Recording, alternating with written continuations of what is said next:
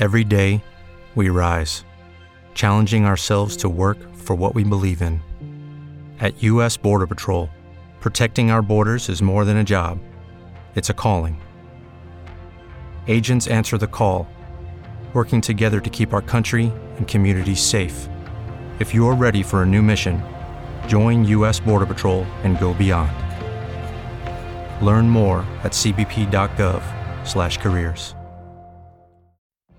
What if you could have a career where the opportunities are as vast as our nation, where it's not about mission statements, but a shared mission?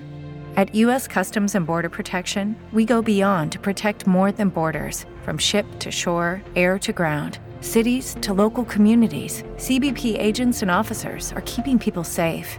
Join U.S. Customs and Border Protection and go beyond for something far greater than yourself. Learn more at cbp.gov/careers. Hey, this is Jordy Culotta from The Jordy Culotta Show. Our podcast daily is brought to you by RMB Builders. Give Reb Bourgeois a call today. He is a custom home builder offering both new construction and can remodel in the Baton Rouge area and surrounding areas. They are licensed for commercial and residential construction. They can also handle your office renovation or building maintenance. They're online at rmb-builders.com. They're on Instagram and Facebook at RMB Builders LLC. Rhett Bourgeois and RMB Builders bringing you the Jordy Culotta podcast. Welcome into a Monday edition of the Jordy Culotta Show presented by Go Chevrolet right here from the undisclosed location. Tons to get to on this Monday morning, even though it feels like we were just here yesterday. The weekends fly by. It's like 30 minutes. It's like a lunch break. It's unbelievable how fast they go.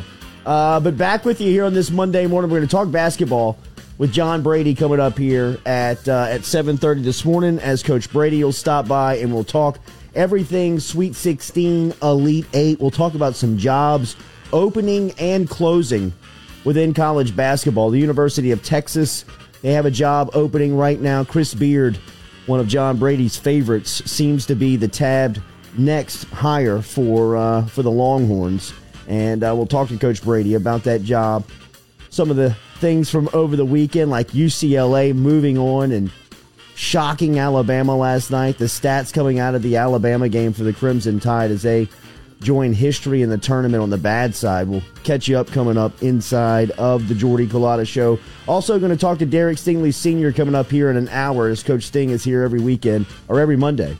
And he'll recap the weekend as LSU Football had their second scrimmage over the weekend. And we'll ask him about some of the other new hires. We've talked to him about Durante Jones. We'll ask him some about the new hires over at LSU Football. So that coming up here on the latest of the Jordy Culotta Show, and a lot of sports news to get to. Walker Howard was working out at a Elite 11 camp, got his official invitation over the weekend. Marcus Lattimore in some trouble in the NFL. Some huge trades as the 49ers sent shockwaves through the NFL draft, jumping up into the top three.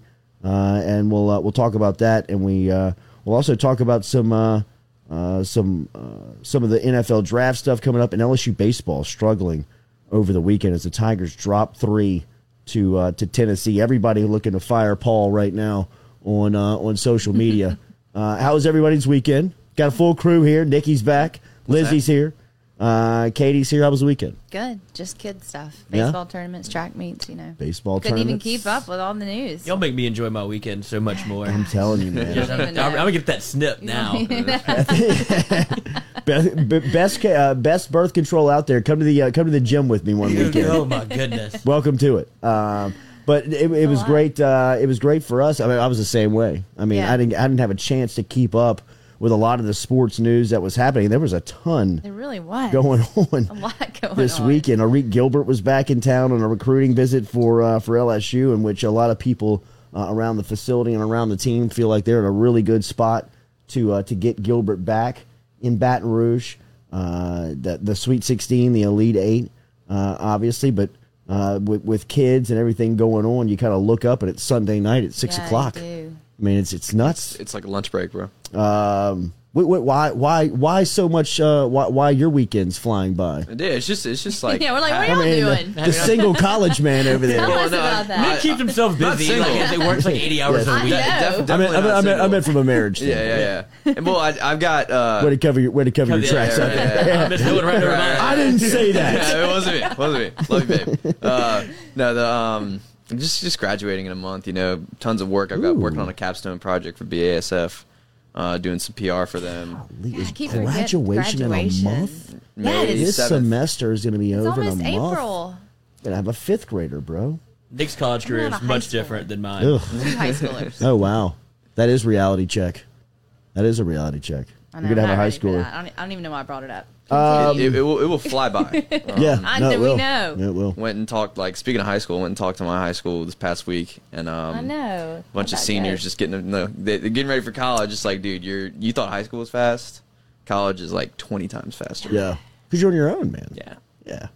All right, so lots to get to over the next 2 hours here on the Jordy Culotta Show. Remember, every single day we are driven by Go Chevrolet, our friends over there, Lee Carney, Nick Richard, the entire crew. Make sure and stop in and see them in Laplace as those guys will take care of you, get you into a brand new model, a used model. And speaking of used, they are opening up their used car lot here in Baton Rouge on Thursday, April 1st. They will open up their brand new Go Chevrolet Premium Auto used car lot on Florida Boulevard. Lee Carney's actually going to stop by here on their grand opening day to tell our audience about it and how you can stop it and see them. But Go Chevrolet every day. Every day our coffee is brought to you by Majestic Coffee, and anybody that we talk to on the phone lines, which will be John Brady and Derek Stingley Sr. today, they will be brought to you by Metropolitan Health Group, Real Doctors, Real Solutions over there with Jason Ramazan and Charlie Harvey. Lee Gilly asks, inside the huddle, will Reek Gilbert, can he play immediately inside of the bunker? Lloyd, thank you. Thanks, Monday. He will not. He will have to sit out, being that he left the program, coming back to the program, re-enrolling, going through the entire process again. He will have to sit out, which is probably best case scenario for him. How long do you have to sit out? A season. Just a season. Okay, season. He'll miss a year of eligibility, and you'll be able to redshirt him, so he won't lose the on the field season, but he will be eligible for the draft after next year. So the way that the NFL draft rules work is that you have to be 3 years removed from your high school graduating class. So whether he takes the red shirt or whether he's going to have to take the red shirt from the playing standpoint, but missing this season will still count towards that year of the NFL rule of making him eligible to be drafted by the league 3 years after graduating high school. Wait, so that's after this coming season? No, this would be his second year out, but he will not be able to play. Mm-hmm. He will be eligible to play next season, but he will also be eligible to be drafted after that year. Okay. Which, look, man, whoever can get Arik Gilbert back on the track of taking care of his mental health and his personal needs first, and ancillarily that producing this football player, which just turn on the highlights of the way that he ran through 5A Georgia football. And Georgia, from a state standpoint, when you're talking about prospects, high school recruiting, is very comparable to Louisiana. Per capita, you're looking at the numbers. They have a really big city like Atlanta, New Orleans, it's comp, but even the outlying areas like Marietta, where Arik Gilbert is from, produces these guys that are the number one recruits in the country. Cam Newton is out of a small, right out of a small town outside of Atlanta.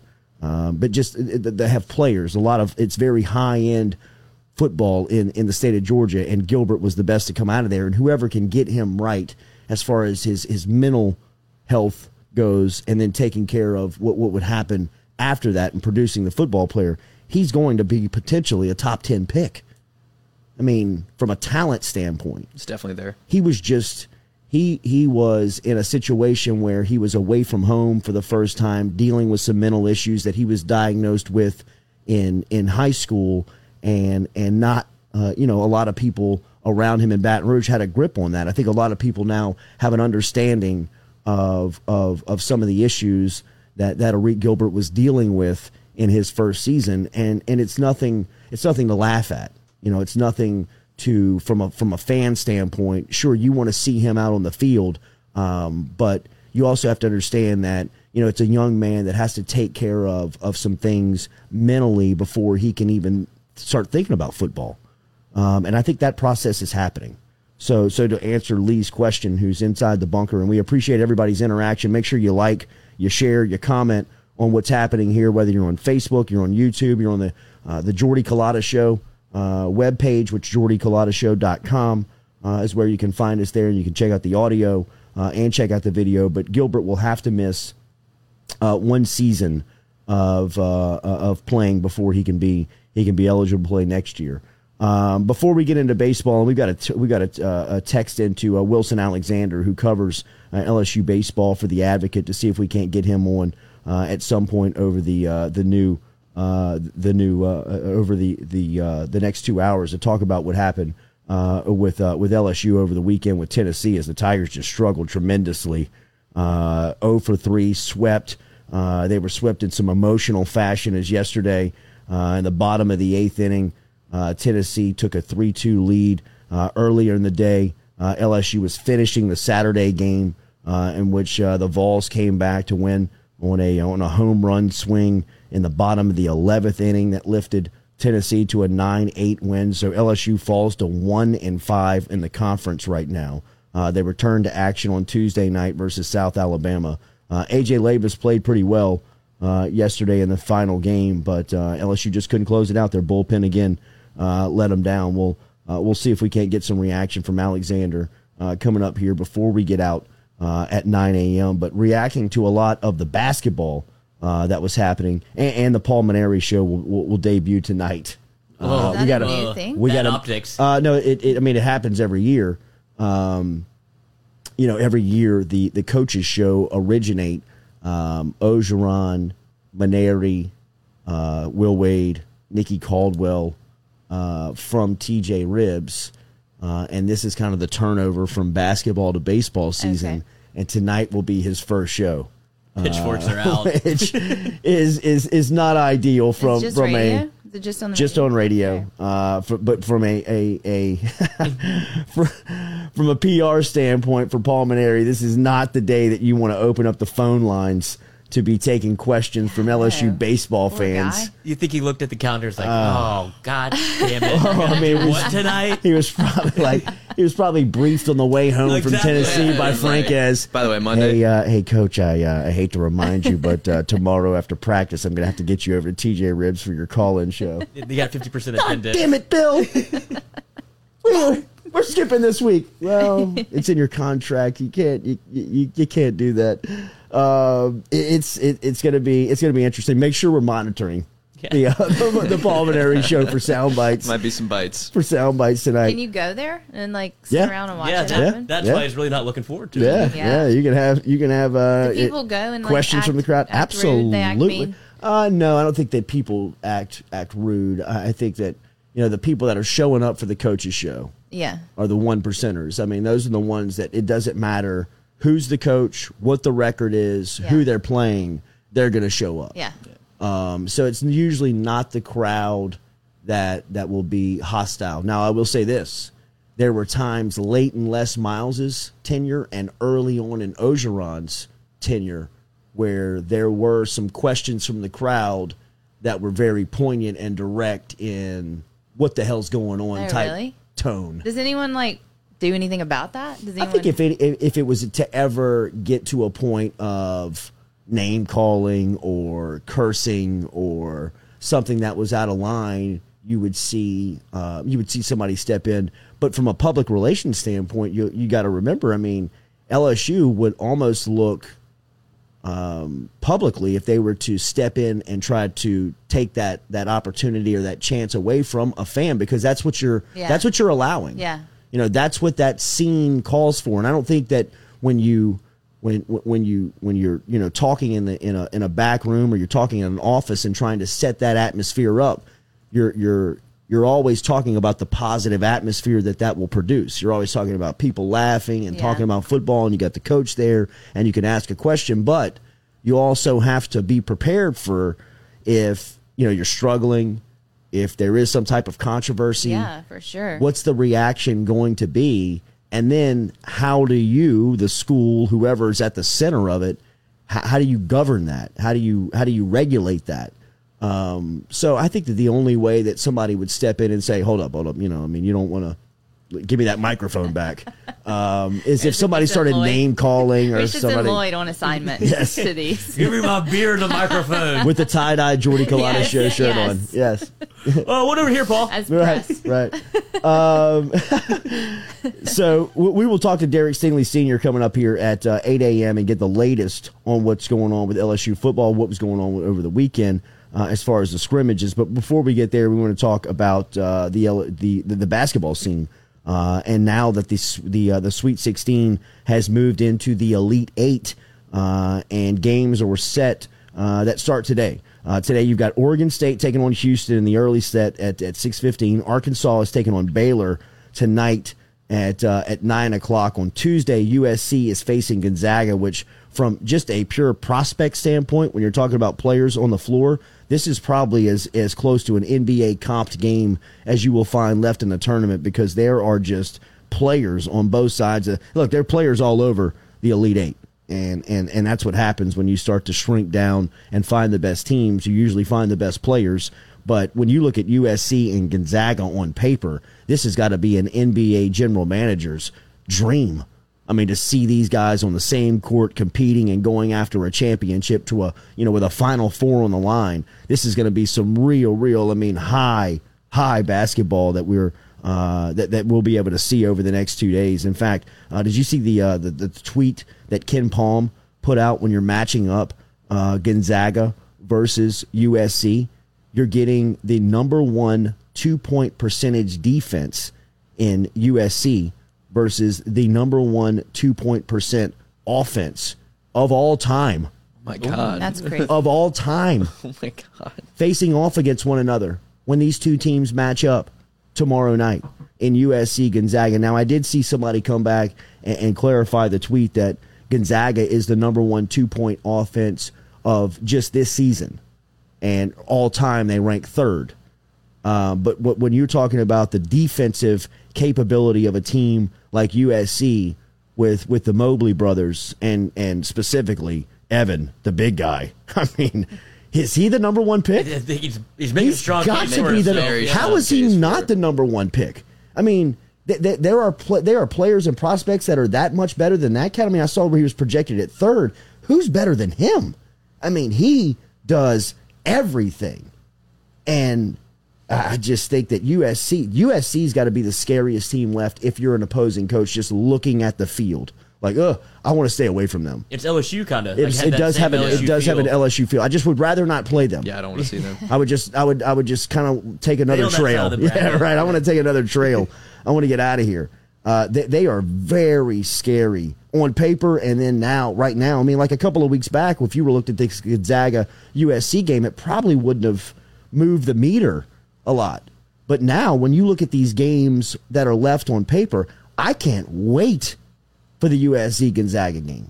I mean, just with the amount of prospects on the floor alone. And look, I think Andy Enfield's a great coach. Mark Few, I think, is obviously one of the absolute deans of college basketball, and what he has accomplished at Gonzaga will try to be replicated forever. Who's your pick for the win?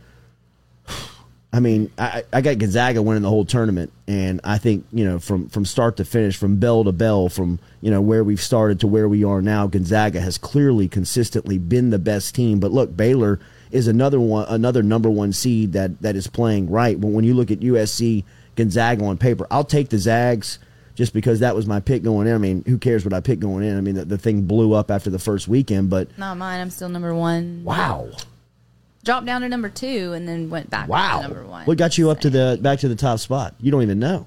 I guess you couldn't even explain it. I guess Arkansas. You guess Arkansas. Yeah. Wait, who beat Alabama? UCLA. Yeah. Which was my pick too. Crazy game. That was March. Oh yeah, right. That was March, and I want to talk to I want to talk to Coach Brady about those end of the game scenarios on what you do there when you're down 3, especially against a team like Alabama. Do you foul?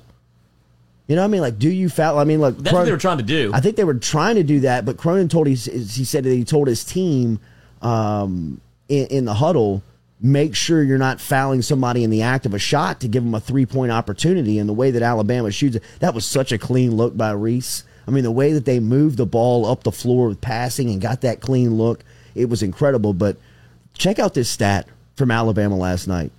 Going into the game, Nate Oates' team was hitting about 70%, over 70% of their free throws. They were also shooting about 35% from three-point range. Look, who knows that better than LSU, right? I mean, you've seen that up close.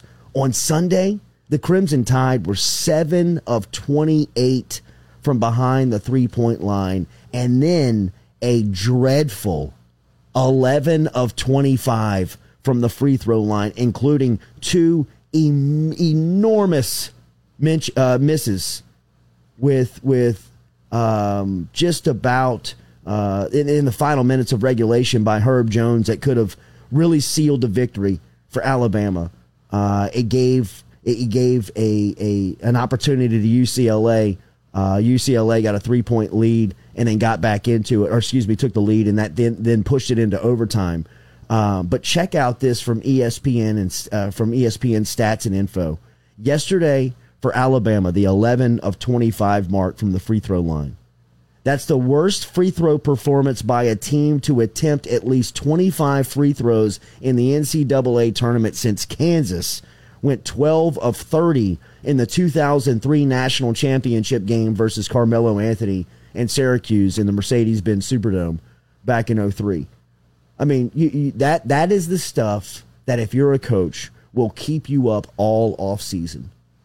To go through a year where you've got your roster right, because this thing's about to turn over for Alabama. The rosters of, I mean, you're going to lose some of these, especially the upper class guys like Petty. Jones was the SEC Player of the Year. He'll have a decision to make on whether he comes back. Reese, the guy who hit the 3-pointer that transferred in.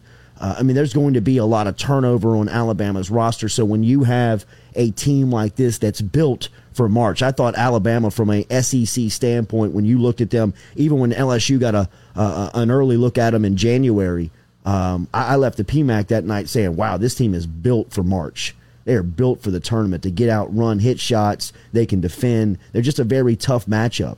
And then for you to play your worst game of the season, by a huge stretch in the Sweet 16 is something that will keep Nate Oates up all off season. And I told Lloyd this, and Lloyd's actually the one that put me on it over the weekend.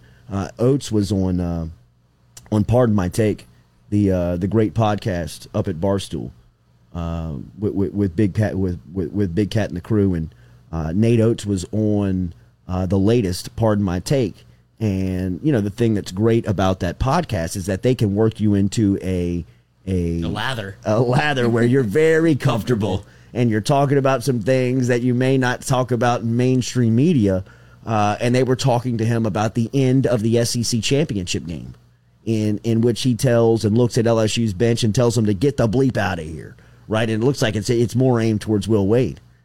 And he goes in a little bit on that to give you an idea of just how intense that relationship is between LSU, Alabama, not only in football, but now in basketball, and specifically between Wade and Oates.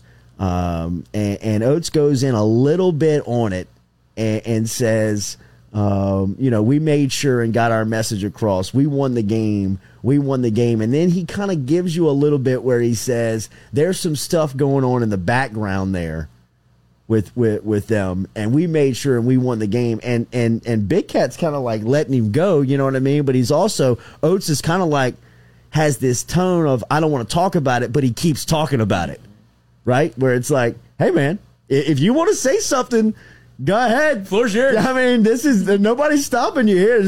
I don't see your sports information director around here. You know what I mean? Like, nobody's moving you away from the microphone. But I thought he handled it well. And I said this to Lloyd. And look, man, everybody knows where my loyalty is that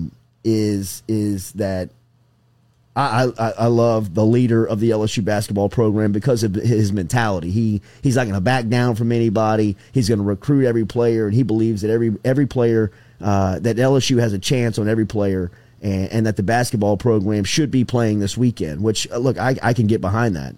Nate Oates has a lot of that same piss and vinegar in him. I mean, he's got a lot of the ways in that Wade is built, and you can see why those two just butt heads, man. And I think a lot of the stuff that Oates is talking about that's happening behind the scenes is, specifically recruiting. You can go back to the Trendon Watford recruitment, which both sides were in a dogfight for, and LSU ended up winning out. And I think that kind of set the tone of the relationship and kind of how it works now, because you can see that those two, I think, underline, they probably believe that they're the same person, to a lot of degree, in the way that they believe that the basketball program. I mean, Nate Oates, you can hear him, and it's a great interview as well. I mean, specifically, he talks in a small snippet about the way that game ended, and a little bit between the rivalry of LSU and Alabama on the floor now. But he also talks about building his program, and a lot of the ways that he's building it fundamentally are very similar to Wade. I mean, they're going after high-end athletic guys. They're building their basketball program around the player. Everything's catered to the player. Everything, that they do from a mental health standpoint to a nutrition standpoint is built in towards helping the players. But it's an interesting listen if you want to find it on the latest over at Barstool Sports. But really, the story of last night was UCLA, right? I mean, UCLA has gone from a pseudo-Cinderella story, right? I mean, just, 10 days ago they were playing in the first four? Yeah, against Michigan State. Michigan State was up like 8 going into half. Yeah, that's right. That's when Izzo went on his player. Everybody thought this would be the Michigan State run. Like, this is what they do, just get them into the tournament. Then they win a couple of games. You blink and they're in the Elite Eight. But UCLA has flipped the script and they've done it. And when you watch them, I still can't believe that they're in it. They're not that good. They're not a team like USC where you're terrified to play them.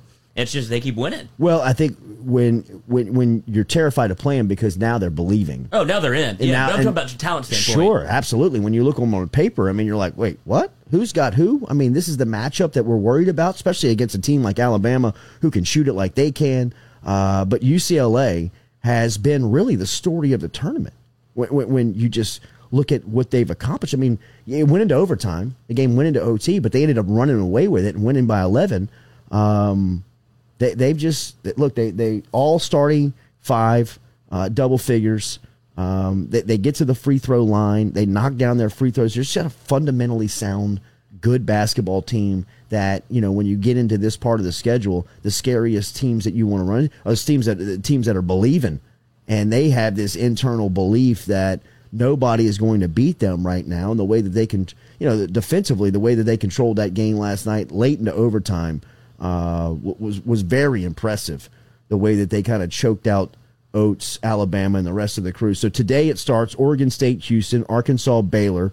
Then tomorrow it will be USC and Gonzaga, like we said, and then UCLA will be taking on Michigan, and both Michigan and Gonzaga, the number 1 seeds, and Baylor for that matter, rolled over the weekend as they were all now set up in the Elite Eight. So looking forward to talking to Coach John Brady here in a couple of minutes, as we will get his thoughts on some of the offseason changes that are coming towards LSU, but really get his thoughts on this tournament. Did anyone care about the NIT or no? Not really. No. Not really. I mean, Mississippi State was in the championship yesterday. They lost to Memphis yesterday, so it's over. I saw Memphis. I feel like the NIT, and I was telling Davey this, I feel like the NIT used to be a bigger deal. Was it not ever? Was it only a bigger deal to me because I'm Mississippi State? was always in it. That's like no, I don't think that. I think the NIT is a great tournament. I say great. But I think no one's talked about it. It's a really cool tournament that ends up in Madison Square Garden. Yeah. It's played in basketball's mecca of arenas. You play early round games on campus, right? Which really is a big draw. I know, but I feel like it's usually talked about a lot, and it hasn't been this year. Well, the field shrunk Yeah. It went down from 32 to 16, and then it was all isolated, a lot like March Madness was, where it was all. I believe it was in Dallas this year. I think it was held in Dallas, and I guess that's why. Everybody was in a confined area where you can't create the buzz. I mean, look, we don't talk a ton women's basketball on this show, but when we do, it's usually based around Baylor because of our relationship with Kim Mulkey. They played UConn today. We talk about two of the top programs in the sport matching up in the women's college basketball tournament in the Elite Eight, number 1 versus number 2, a regular season game that was washed out due to COVID when Coach Mulkey had it. REM is just getting back to the tournament and his team from positive tests of COVID weeks back. Paige Beckers is a phenomenal freshman for UConn. Baylor won in overtime against Mid. That game doesn't have the buzz and the feel that you would regularly have in a normal season. I mean, there's a lot of big time matchups and huge games that go unhyped right now in this world. And I think like a larger example is the NIT tournament. Yeah. I mean, it really is, because it's a cool tournament because it gives you the opportunity to play more postseason basketball, and it's on your campus. I still remember. We'll talk to Brady here in a minute, but the Ball State game in the NIT with his, I believe it was his 0-2 team, was still one of the most crazy atmospheres I can remember in the Maravich Center. I mean, they had 13,000 in there that night, and LSU they should have won the game. Coaching cost them. Talk to Coach John Brady next year. Coming up here on the Jordy Collada Show. Daily, we're brought to you by Go Chevrolet, GEAUX-Chevrolet.com. As you can find them online. Stop in and see them down in LaPlace. Nick Richard, Lee Carney, and the crew. We come back, we'll have Coach John Brady with us. How confident do you feel about your streaming service? Do you know if you have the right gear or not? Is Facebook and YouTube consistently letting you down? I now present to you WSN Live. WSN can help your church, your team, your community, bring everyone together for one streaming service where there's no more equipment guessing, broadcast that your audience will absolutely love, and a support team that you will have around the clock. WSN Live. It may be the last week of Women's History Month, but the Gridiron Show with Whitney Bro isn't going anywhere. An all-new episode is now streaming on YouTube and podcast platforms featuring Dr. Lakeitha Poole, Director of Sports Psychology and Counseling for LSU Athletics. We talked with Dr. Poole about the power of flexing your mind if you want to be the best. Don't miss an episode of The Gridiron Show by subscribing now and follow us on social media at Gridiron Show. Check the mic and make sure it sound right, boys.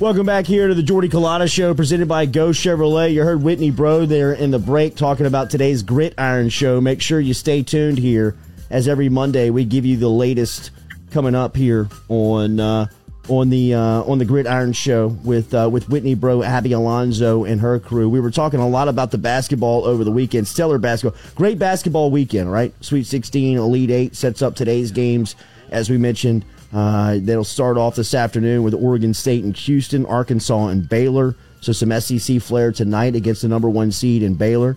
And then tomorrow, USC, Gonzaga, UCLA, and Michigan. Coach John Brady, who's a part of the LSU Sports Radio Network, spent nearly 12 seasons walking the sidelines at LSU, then went up to Arkansas State, and now back here in South Louisiana. What a cool weekend of basketball. How are you, my friend? I'm doing well, Jordy. I watched a few of those games. Good. It was a good weekend. It's going to be another good show tonight, too, I believe. How frustrating from a coaching standpoint, Coach, I was talking about Nate Oates in Alabama, the way that they shoot the ball and the way that they were constructed all season long. They now found themselves in a stat line after going 7 of 28 from three-point land when they shoot nearly 35% all season long, nearly 70% from the free throw line. They go 11 of 25 last night with 2 costly ones by the SEC Player of the Year and Herb Jones late in that game. And now they are That was the worst free throw performance by a team to attempt at least 25 free throws in an NCAA tournament since Kansas back in 2003 in the national championship versus Carmelo and Syracuse. From a coaching standpoint, when you have a season that's so successful, yet you get to the end of the seasons, I believe you had this happen in a tournament setting versus UAB, where your team just did not execute on the big stage. How frustrating is that from a coaching standpoint? Well, those things happen, but the depends on how you want to look at it. They did do good enough to get to the foul line that number of times. They were doing something in terms of taking the ball to the goal, making UCLA foul them. And as a coach, that's what you want. That's what Nate Oates wants his team to do, and they did that. They just didn't make the free throws. And at some point in time, if you have opportunities to score from the free throw lineup, you get 28 threes, and that's how you play. If the quality of the 28 is more acceptable to the head coach and he likes the shots they're taking, there's not much else he can do. Players have to make the play. It is frustrating, but when you walk away from there, we did what we needed to do to win the game. But the other thing that everybody likes to talk about the offense, but the other thing is how many points did Alabama give up last night too?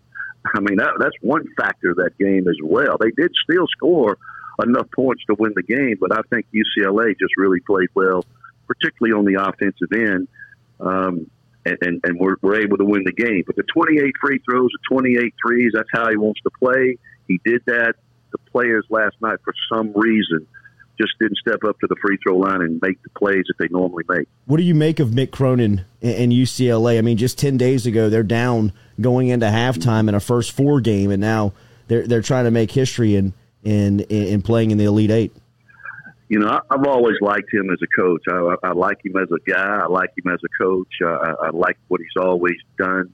His team's well put together. I think they try to defend and rebound as best they can. Offensively, they're sound. One thing that reflects to me and what I think about is maybe the seedings were wrong in several cases. You can start with LSU and go down the line, and there were several teams that were misseeded, in my opinion. UCLA is possibly one of them, as the Pac-10 as a whole was probably seeded low and not as respected as some of the other leagues that got the respect that maybe now didn't deserve it, particularly the Big Ten. 10 or 11 schools, and they all got kind of canned except for Michigan.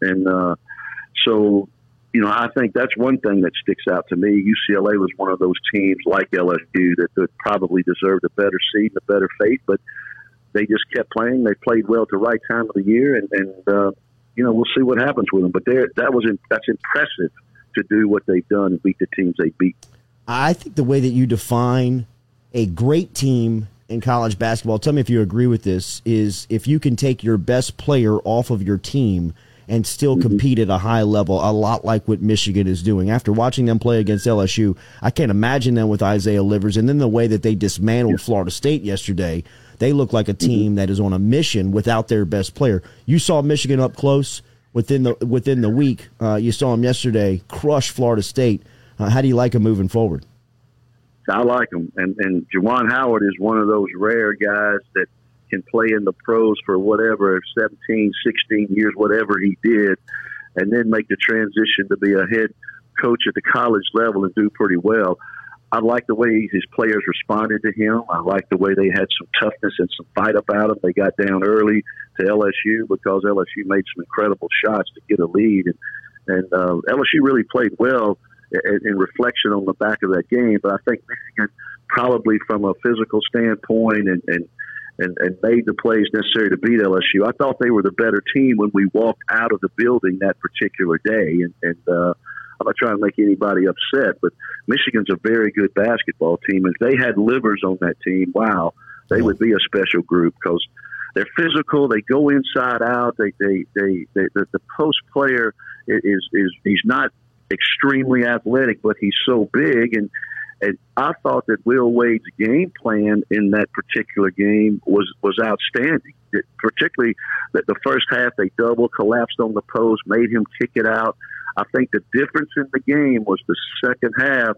Michigan, the first half, didn't make a three. The second half, when they went inside out, they were 6 for 13 from the three-point line.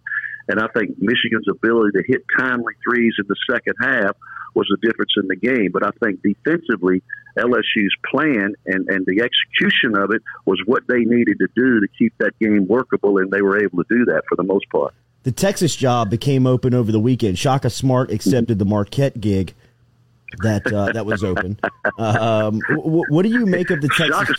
Shaka is pretty smart, if you ask me. Yes, indeed. He was skating over there a little bit. He was. He kind of say, "Wow, let me get out of here while I still can." And yep. That's a good move on his part. Move on his part. Stay 2 steps ahead of the game, man. I mean, look, I know y'all are coming after me. You know what? I'm going to take that Marquette gig. That's right. What do you think of what is the reputation within your industry of the Texas basketball job? I think it's a great job. Yeah, I think they got more money than anybody in the country. I think it's an outstanding job, and I think Rick Barnes did an incredible job there in the time that he was there, and we'll just see. The expectation level is high, but it should be. But I think it's an excellent job, and I think whoever gets that job they got to hire the right guy. Sometimes schools can not hire the right guy that doesn't quite fit the culture of that particular atmosphere that Texas creates there. You need somebody that understands that and embraces that. And I hear my friend Chris Beard is involved in that thing, or they come and at him a little bit if there's some truth to that. But he's a guy that would understand the culture of Texas basketball, and I think he would be a good fit. The wildest rumor I heard was this 4 or 5 days ago that Shaka Smart was going to Marquette. Coaches, you never know. Sure. They were saying Calipari may bolt and go to Texas himself. So Who knows what may happen. Wow, that's some Nick Saban 2012 stuff when it looked like he was going to take the Texas job. Or they're taking the Godfather away from the big school. But you mentioned Beard. I mean, his buyout drops to $4 million on Thursday to another Big 12 school. He's got ties to Texas as he was on Tom Pender's staff as a student assistant there. He went to the University of Texas, so a lot of the things are starting to make sense there. Another job was filled over the weekend up in Indiana. Former New York Knicks assistant Mike Woodson, and NBA coach, but he was an Indiana player who played for Bobby Knight. He's never coached in the college game.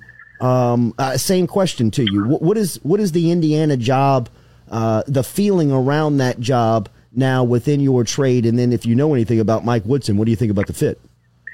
I don't know Mike Woodson. I know he's an Indiana guy. Maybe he understands it a little bit. They're going to hire somebody who gets it. The Bob Knight influence is still hanging over that program, in my humble opinion.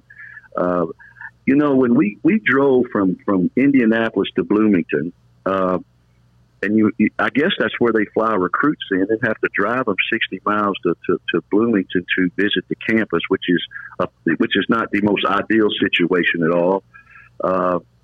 It's a nice campus, but it's not a campus that is really beautiful. The place they play, Assembly Hall, is an impressive building on the inside, but it's been there a long time. And Knight filled that place up, so I'm not sure. I think they love basketball there, but the shine of that program, I think, has diminished just a little bit over the last several years. And since Knight has left, they haven't been able to really do a lot with it. Kelvin Sampson, unfortunately, is an outstanding coach as well, and he made some mistakes. But since then, they haven't been able to get it back right. So I'm not sure if the job is what it once was. I think it can be, and maybe that's why they went to one of their own in Woodson to understand it and give a shot to see if he can recruit it. I just find it somewhat difficult. That's why I like Juwan Howard so well, to make that transition of a pro assistant, never been in the college game, never pushed in the college game, for Howard to make that transition as quickly as he did. We'll just have to sit back and see if Mike Woodson can do the same thing. Arkansas Baylor tonight. How do you like the matchup? I think Baylor may be the best defensive team I've seen all year. Their guards are strong. Their guards are athletic. They're committed to a stance. They defend. They rebound. They're good enough offensively. They've got inside, outside guys. couple of those guards, a guard from Louisiana play in the pros. That's a legitimate team, and I really like the way they're put together. So, I've always, this year, I've liked Gonzaga and Baylor, not that, and so does everybody. So it's not like I'm saying anything that everybody doesn't see themselves. But those two teams, and I like Gonzaga offensively. I think they're so good, and I think they're good defensively. But I think the Baylor team, from a defensive standpoint, is the best team I've seen. Yeah, Jared Butler out of Riverside Academy played. Wow. Is the guard that Coach is referencing there out of reserve, who has been tremendous, especially on the defensive end. Coach, I say that the USC-Gonzaga team's as close to an NBA game as you'll find, or at least from a pro scouting standpoint, this has got to be the most attractive game when you look at this one, especially on paper. Tomorrow night, USC has been incredibly impressive over the last couple of weeks. If I'm a coach, I just look at them and say, you know what? I'd rather not run into them. What do you make of the Trojans? Length, athleticism, altering shots around the goal, getting beat defensively, but being able to recover because of the length that they do have. If they shoot it from the perimeter a little bit, they're really, really good. So that will be an outstanding game. It'll be, that Gonzaga team, those guards, that freshman guard to me is as good as I've seen. He is some kind of special. And he doesn't even look like a freshman, doesn't play like a freshman. But he is some kind of special talent. And, and the big for Gonzaga, the craftiness he plays with around the goal, the ability to finish against more athletic players, the intelligence he has, an IQ of basketball, to pass it like he does. That is a very, very good offensive team. Can they defend USC? Well, we'll see. But, I like those teams. And the other team I like, the toughness of it, the grit of it, it's the Houston team as well. I think Kelvin Sampson's been at it a long time. I knew Kelvin when he was a junior college coach back in the day, and everywhere he's been, he's won. So that's another team that I had picked to go to the Final Four in Houston, and they've got a shot here to make it. Yes, and that University of Houston roster with some Louisiana love, as well as they've got some Louisiana players that are contributing on that Elite Eight run. And you mentioned Jalen Suggs, who is the talented freshman for Gonzaga, Coach. I mean, he is he's out of the same city as Paige Beckers, who's the freshman point guard for UConn, the women's team, and she was the number one player in her sport, and Suggs was the number one player in his sport, and both came out of the Twin Cities up in Minneapolis. I saw a story on him, and he is light years ahead of his time when you watch him play. Well, the poise he plays with, and the basketball IQ, and all of those things, to be so young and step right in on that stage and perform like he has is really, really special. You don't find a lot of guys like that, and I'm you never know about him coming back. You think he's going to vote because I think he's a top 5 pick in my opinion, but he'll have a outstanding pro career because he seems to be a high character guy. You couple basketball IQ with high character, and then you throw a lot of talent on top of that, you really have a special player in the NBA. Hey, Coach, this is Katie. I brought up the NIT earlier because Mississippi State made it to the championship, and the guys started talking about the Ball State game in 2002. Explain how cool that game was. My Ball State game at LSU. The atmosphere, the NIT, that game. I know the outcome wasn't what we wanted. Well, Ball State was incredible that night. They hit us for about 12 threes that night. We just come off beating Iowa at Iowa, and we came down to play Ball State, and I thought we'd win that game, but we didn't. They had 14. We had about. Damn. Yeah, we had about 10 or 11,000 in that night, and that thing was rocking. And that's why I thought we'd win the game. We're at home, we're playing well, we're closing well at the end of the year, and then they just beat us. I mean, that was a game where you couldn't say anything. We played well. They just popped us pretty good by raining threes all over us. So the atmosphere was great. Mississippi State yesterday, they must have ran into a better team. I watched part of that game. I didn't watch it all. I didn't see it all. But Mississippi State, they struggled to start. You know, it was 15-0. Then they made a game of it, and then they kind of ran out of juice at the end. And maybe sometimes when you get down that far and they fought so hard to get it back at the half, which they did, the second half down the stretch, they kind of just, you know, ran out of gas. And Memphis is athletic too. The last 10, 11 games of the year, Memphis won like 10 of 11 or something down the stretch. Yeah, Memphis is a good team. Yeah, they're athletic. They're long too, and they caused Mississippi State some problems. But yeah, it was a great year for Mississippi State to close it as they did. You know, some people were critical of them during the course of the year, but them to finish as well as they did and get to the championship game of the NIT, I think it puts a better feeling around the program than it had going into that. What do you think the challenges that Coach Wade has in the offseason with the expected roster turnover? Well, that's it. I mean, that's it. You know, if those three guys leave, and there's days of the question mark, you know, I'm not sure if they're leaving. I don't know anything about it because I wasn't around it as I was because of the COVID. But, you know, just to read and hear people talk, if those three players leave that carried the team and made really every big play down the stretch for us, you know, if Days comes back, there's going to be some gaps to fill, particularly offensively, which is obvious. You know, the number of points they scored, the offensive rebounds, the assists that were created by those three guys, just their whole presence. It's going to be something to replace. And I'm not familiar with the recruits that are coming in or a couple of guys they have sitting out, but certainly you just don't walk down the street and pick up three guys like that can mean so much to your program. So it's going to be a challenging off season for Coach Wade to put a team together. But if there's one thing we know, you know, Will's been able to put it together and keep it going. And certainly this will be more of a challenge than he's had in the past. But, you know, that's just part of college basketball. That's the way it works. Let me get one thought from you for before we get you out of here, and we appreciate you joining us, talking a lot of basketball this morning with Coach John Brady on this Monday morning here on the Jordy Culotta Show.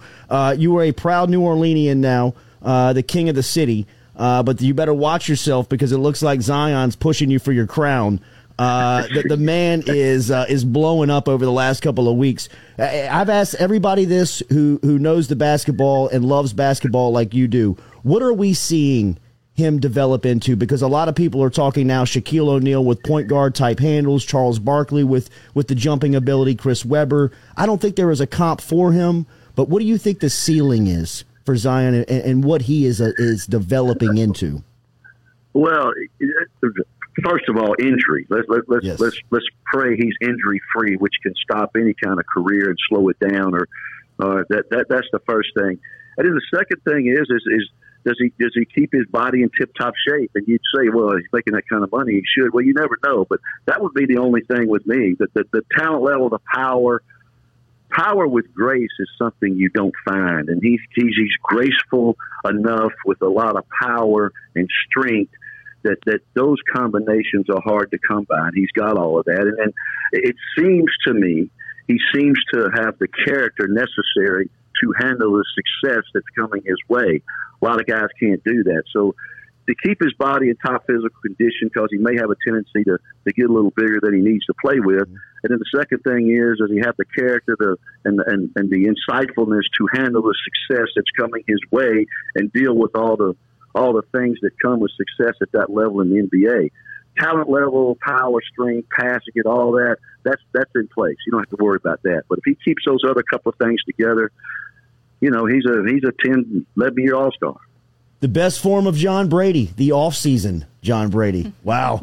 Working into the early days of the offseason. I can imagine that it is sunny on the fairway today. Hit him straight, my friend. It is good to talk to you. I'll do it. Okay, Jordy. I'll see you guys. Later, man. The man right there checking in from wherever he may be on a map this morning. The waves are crashing and the sand is salty white. I can Drinking promise you that. vodka. Absolutely. Out of a drink with an umbrella as John Brady checks in for a lot of basketball talk there. And it is it's basketball season, obviously, with everything that's going on with the tournament and everything that's going on with the NBA. But did you see what Zion did over the weekend to Dallas? He did it twice. I mean, bro. I mean, like, I know that this could be a segment on what we talk about every day, but I mean, my God. I mean, he he is every night now. He's a story.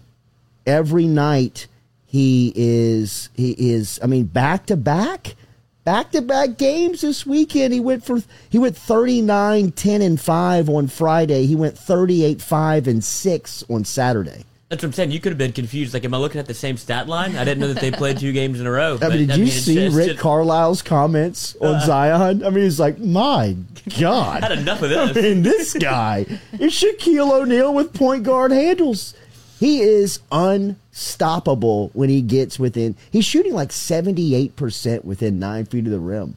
I mean, like the closer he gets in, I think he's like within 90% within like 4 feet of the rim. I mean, I know that's you think and you say that out loud, but I mean, you got to think about the action and the speed and everything that's happening in an NBA game.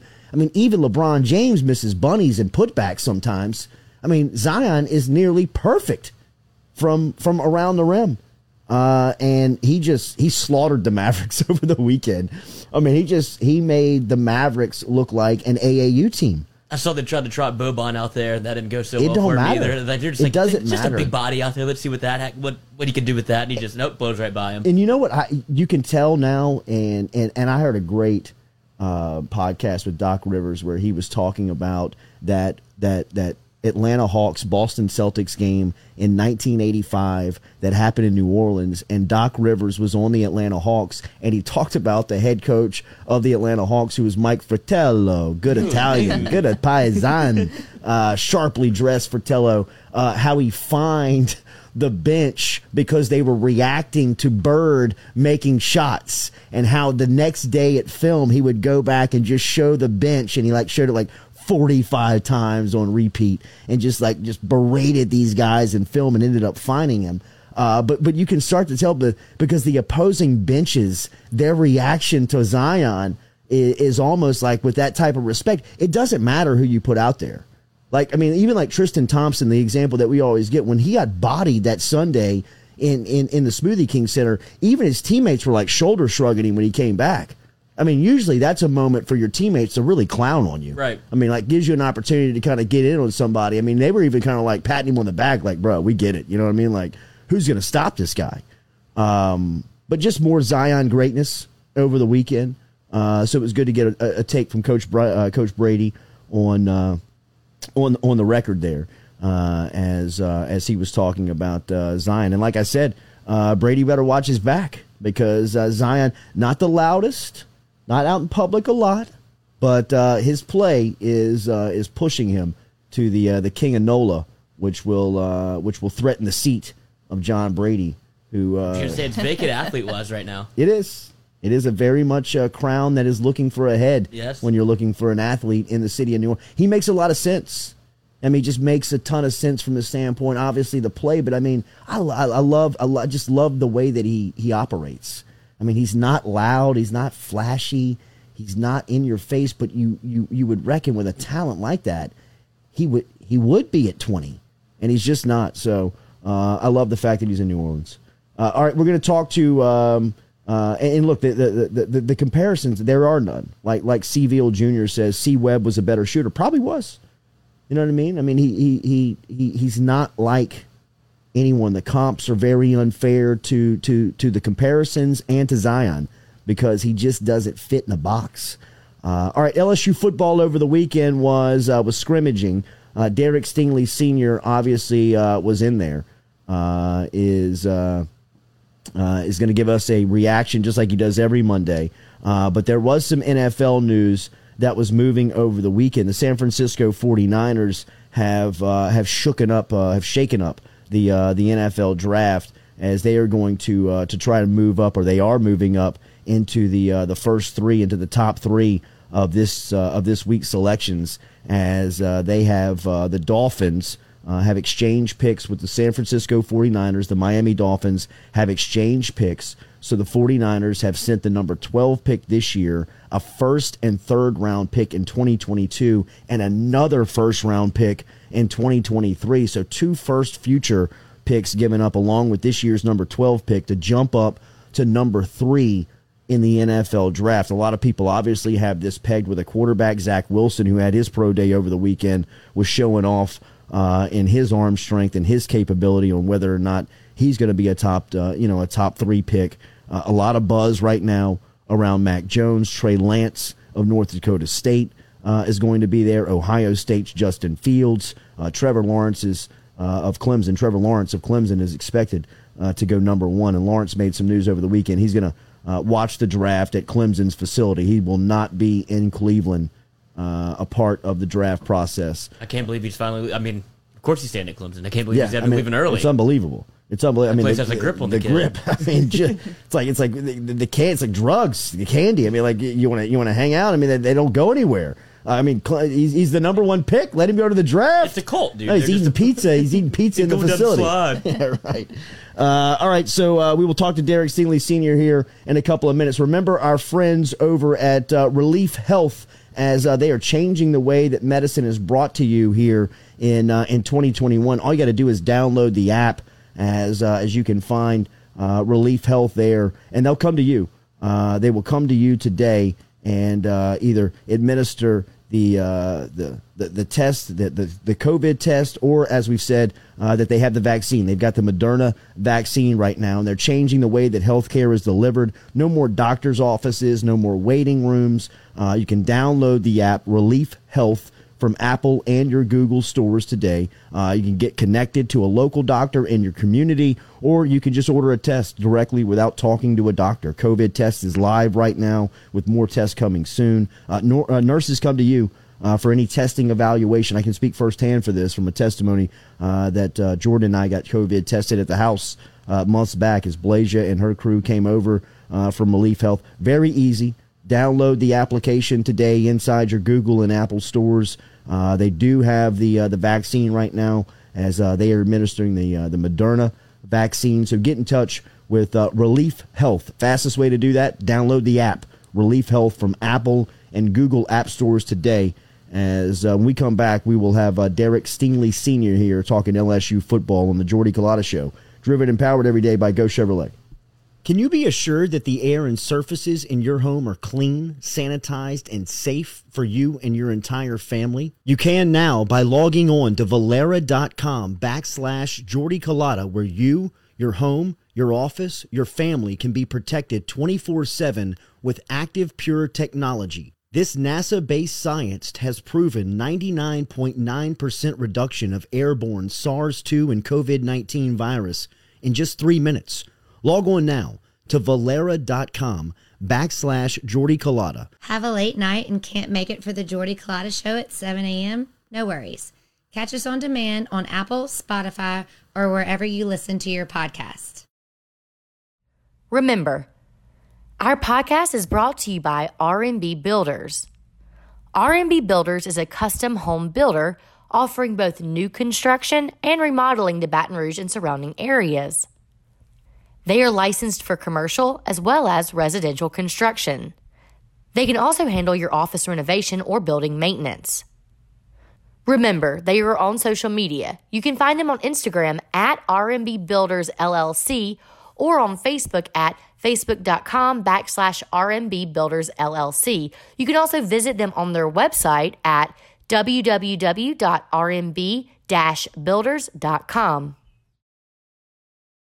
Can you be assured that the air and surfaces in your home are clean, sanitized, and safe for you and your entire family? You can now by logging on to Valera.com/Jordy Culotta, where you, your home, your office, your family can be protected 24/7 with active pure technology. This NASA-based science has proven 99.9% reduction of airborne SARS-2 and COVID-19 virus in just 3 minutes.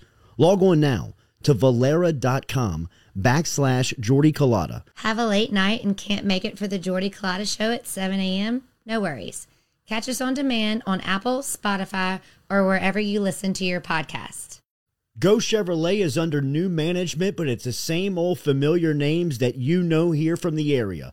Lee Carney and Nick Richard are up and running in LaPlace, Louisiana, and they want you to stop in today. But if you can't, they'll make it easy for you. They'll come to you. Log online to GoChevrolet.com. That's GEAUX GoChevrolet.com. Go Chevrolet is conveniently located on Airline Highway in La Place, Louisiana. Shop all the inventory, whether it's new or pre-owned, at GoChevrolet.com. That's GEAUX, Chevrolet.com. Dr. James Johnson and Dr. Chad Spillers of Johnson and Spillers Dentistry, with 2 locations, one in Gonzales and one in Baton Rouge between Segan Lane and Bluebonnet, offer everything from ceramic crowns to pediatric dentistry, dental cleanings, Botox, extractions. They're online at johnsonspillers.com. Located in Gonzales and in Baton Rouge, seeing both new patients and existing patients, log online to johnsonspillers.com. If you missed the show, you can always check out our podcast, brought to you by RMB Builders, on Apple, Spotify, or anywhere else you can listen to podcasts.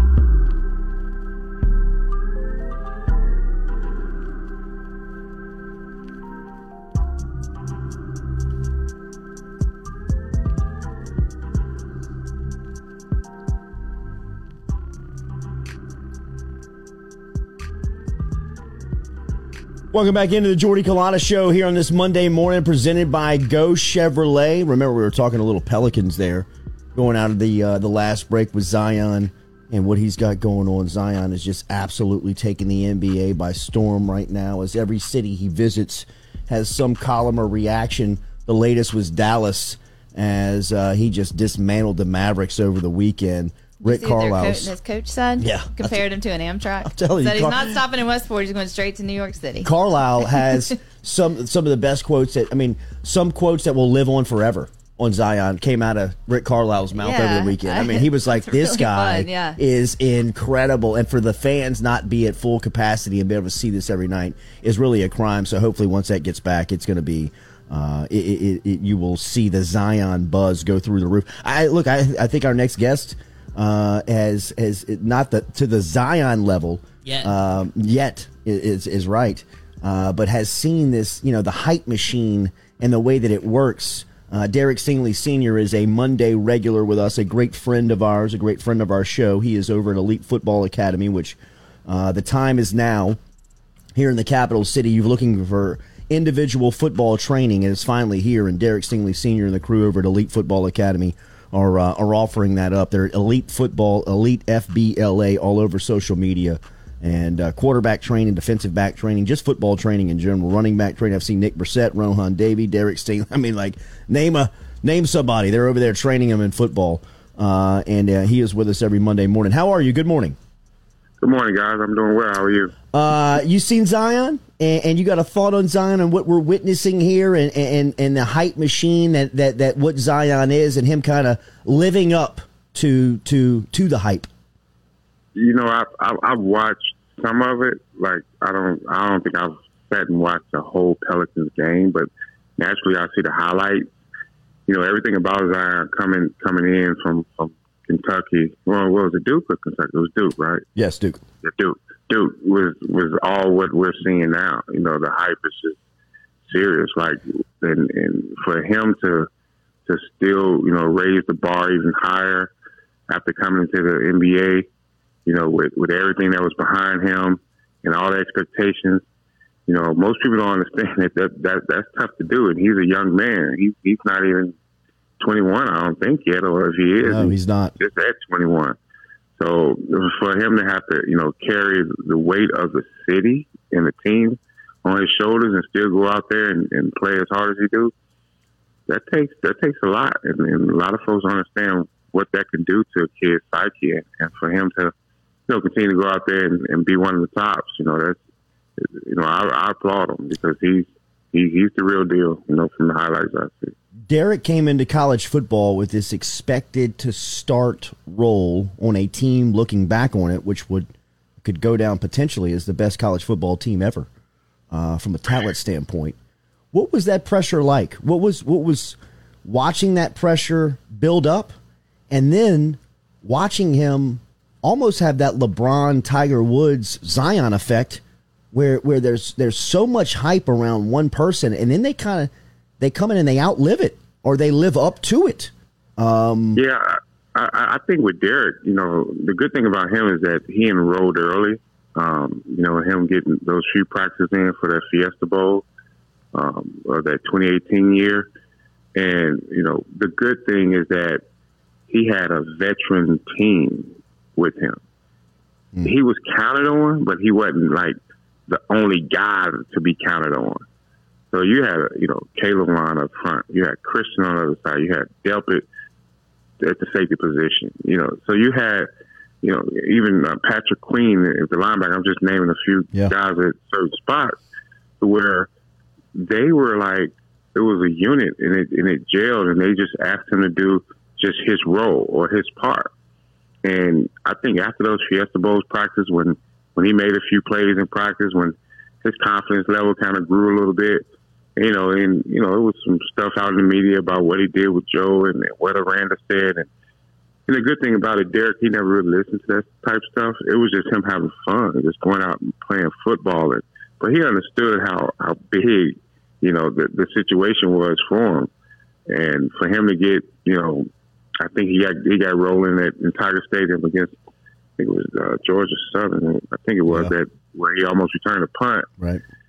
I think right then and there he just let loose. He said, you know what? Okay, I can do this. And then the Texas play where he almost had the interception, it was like game after game where, he felt, okay, I can do this because, these guys believing in me and they're out there playing their butts off and I just have to do my part, do my role. To the point where for him it was just like back in high school, just line up and take away my guy because naturally Aranda played a lot of man coverage. So it wasn't a lot for him to have to really, play through, meaning a lot of zones or checks or things like that. He played a little bit. They had certain things where they would, always have some automatic checks too. But outside of that, it was just him and Christian on the outside. So, that was perfect for his game. His game was all about man coverage. And I think that's how, he just had that great year and the hype just kept moving with him. And, we knew locally what he was about. And then all of a sudden he's on a national stage and now the college football world know what he's about and now the NFL people know what he's about. So, hopefully he can continue to have that type of success and not let too much of it get to him because I'm always saying this, once again, Derek is still just 19 years old. So it's crazy. There's a lot that's been on top of him and he's dealt with it. He had his valleys. He also have his highs, but the good thing is that my wife and myself, the way we try to have him have his approaches, just stay even keel. Do what you have to do. Don't worry about the uncontrollables. If you can't change the situation, that should be the least of your worries. Just go out there and do your part. And you got to have fun doing it because we understand that college football and the NFL, you have all these grown-ups who they got all this other stuff into it, whether they're trying to gamble or fantasy football, and they come down on these kids so hard, and they don't understand that sometimes that stuff gets back to those kids, and they feel some type of way about it. But Derek tries to keep it even keel about all of it. Derek Stingley Sr. joining us here from Elite Football Academy. One on shop real quick is Nick Richard inside of the bunker, who is runs Go Chevrolet over there with Lee Carney, has a question for you about Elite Football Academy and wants to know what age do you guys start taking what age do you start taking players over to Elite Football Academy? At what age can you start getting in for training? Well, we've had kids over there for as young as 7 years old. So the real question is what position, because that what matters the most, because at certain positions, we have certain guys that come in from out of town to do some work. like Marlon Favorite. You know, he lives in New Orleans. He comes every other Sunday and works out the defensive line group and some O-linemen as well. So if you do DBs, naturally I'm here in Baton Rouge and I have a schedule. So, you know, I can train them that young. I have a young group. I have a middle school group. I have naturally a high school group as well. And just yesterday I was training Patrick Queen. You know, his dad called me. He's like, hey, man, Pat needs to work on his cover skills. And had him out at the gym all day yesterday. So, you know, it's probably from 7 years old up until, you know, pro guys. So, Elite Football Academy, Elite FBLA is where you find them on social media, and they are off Airline Highway, and they're doing great work with. I mean, you hear some of the names that they're training with, and some of the people that are going inside the doors over there. All right, second scrimmage of the weekend for LSU football. What have you seen since spring has unfolded? It seems like a lot of competition happening all areas of the field, including between the coaching staff, players everywhere. Yeah, I mean, you can tell that the staffs that they're starting to put in, you know, more things. You can see the defenses running more coverages than just the few that they ran the first week. But the offense is now starting to stretch the ball out. You know, they're starting to push the ball downfield.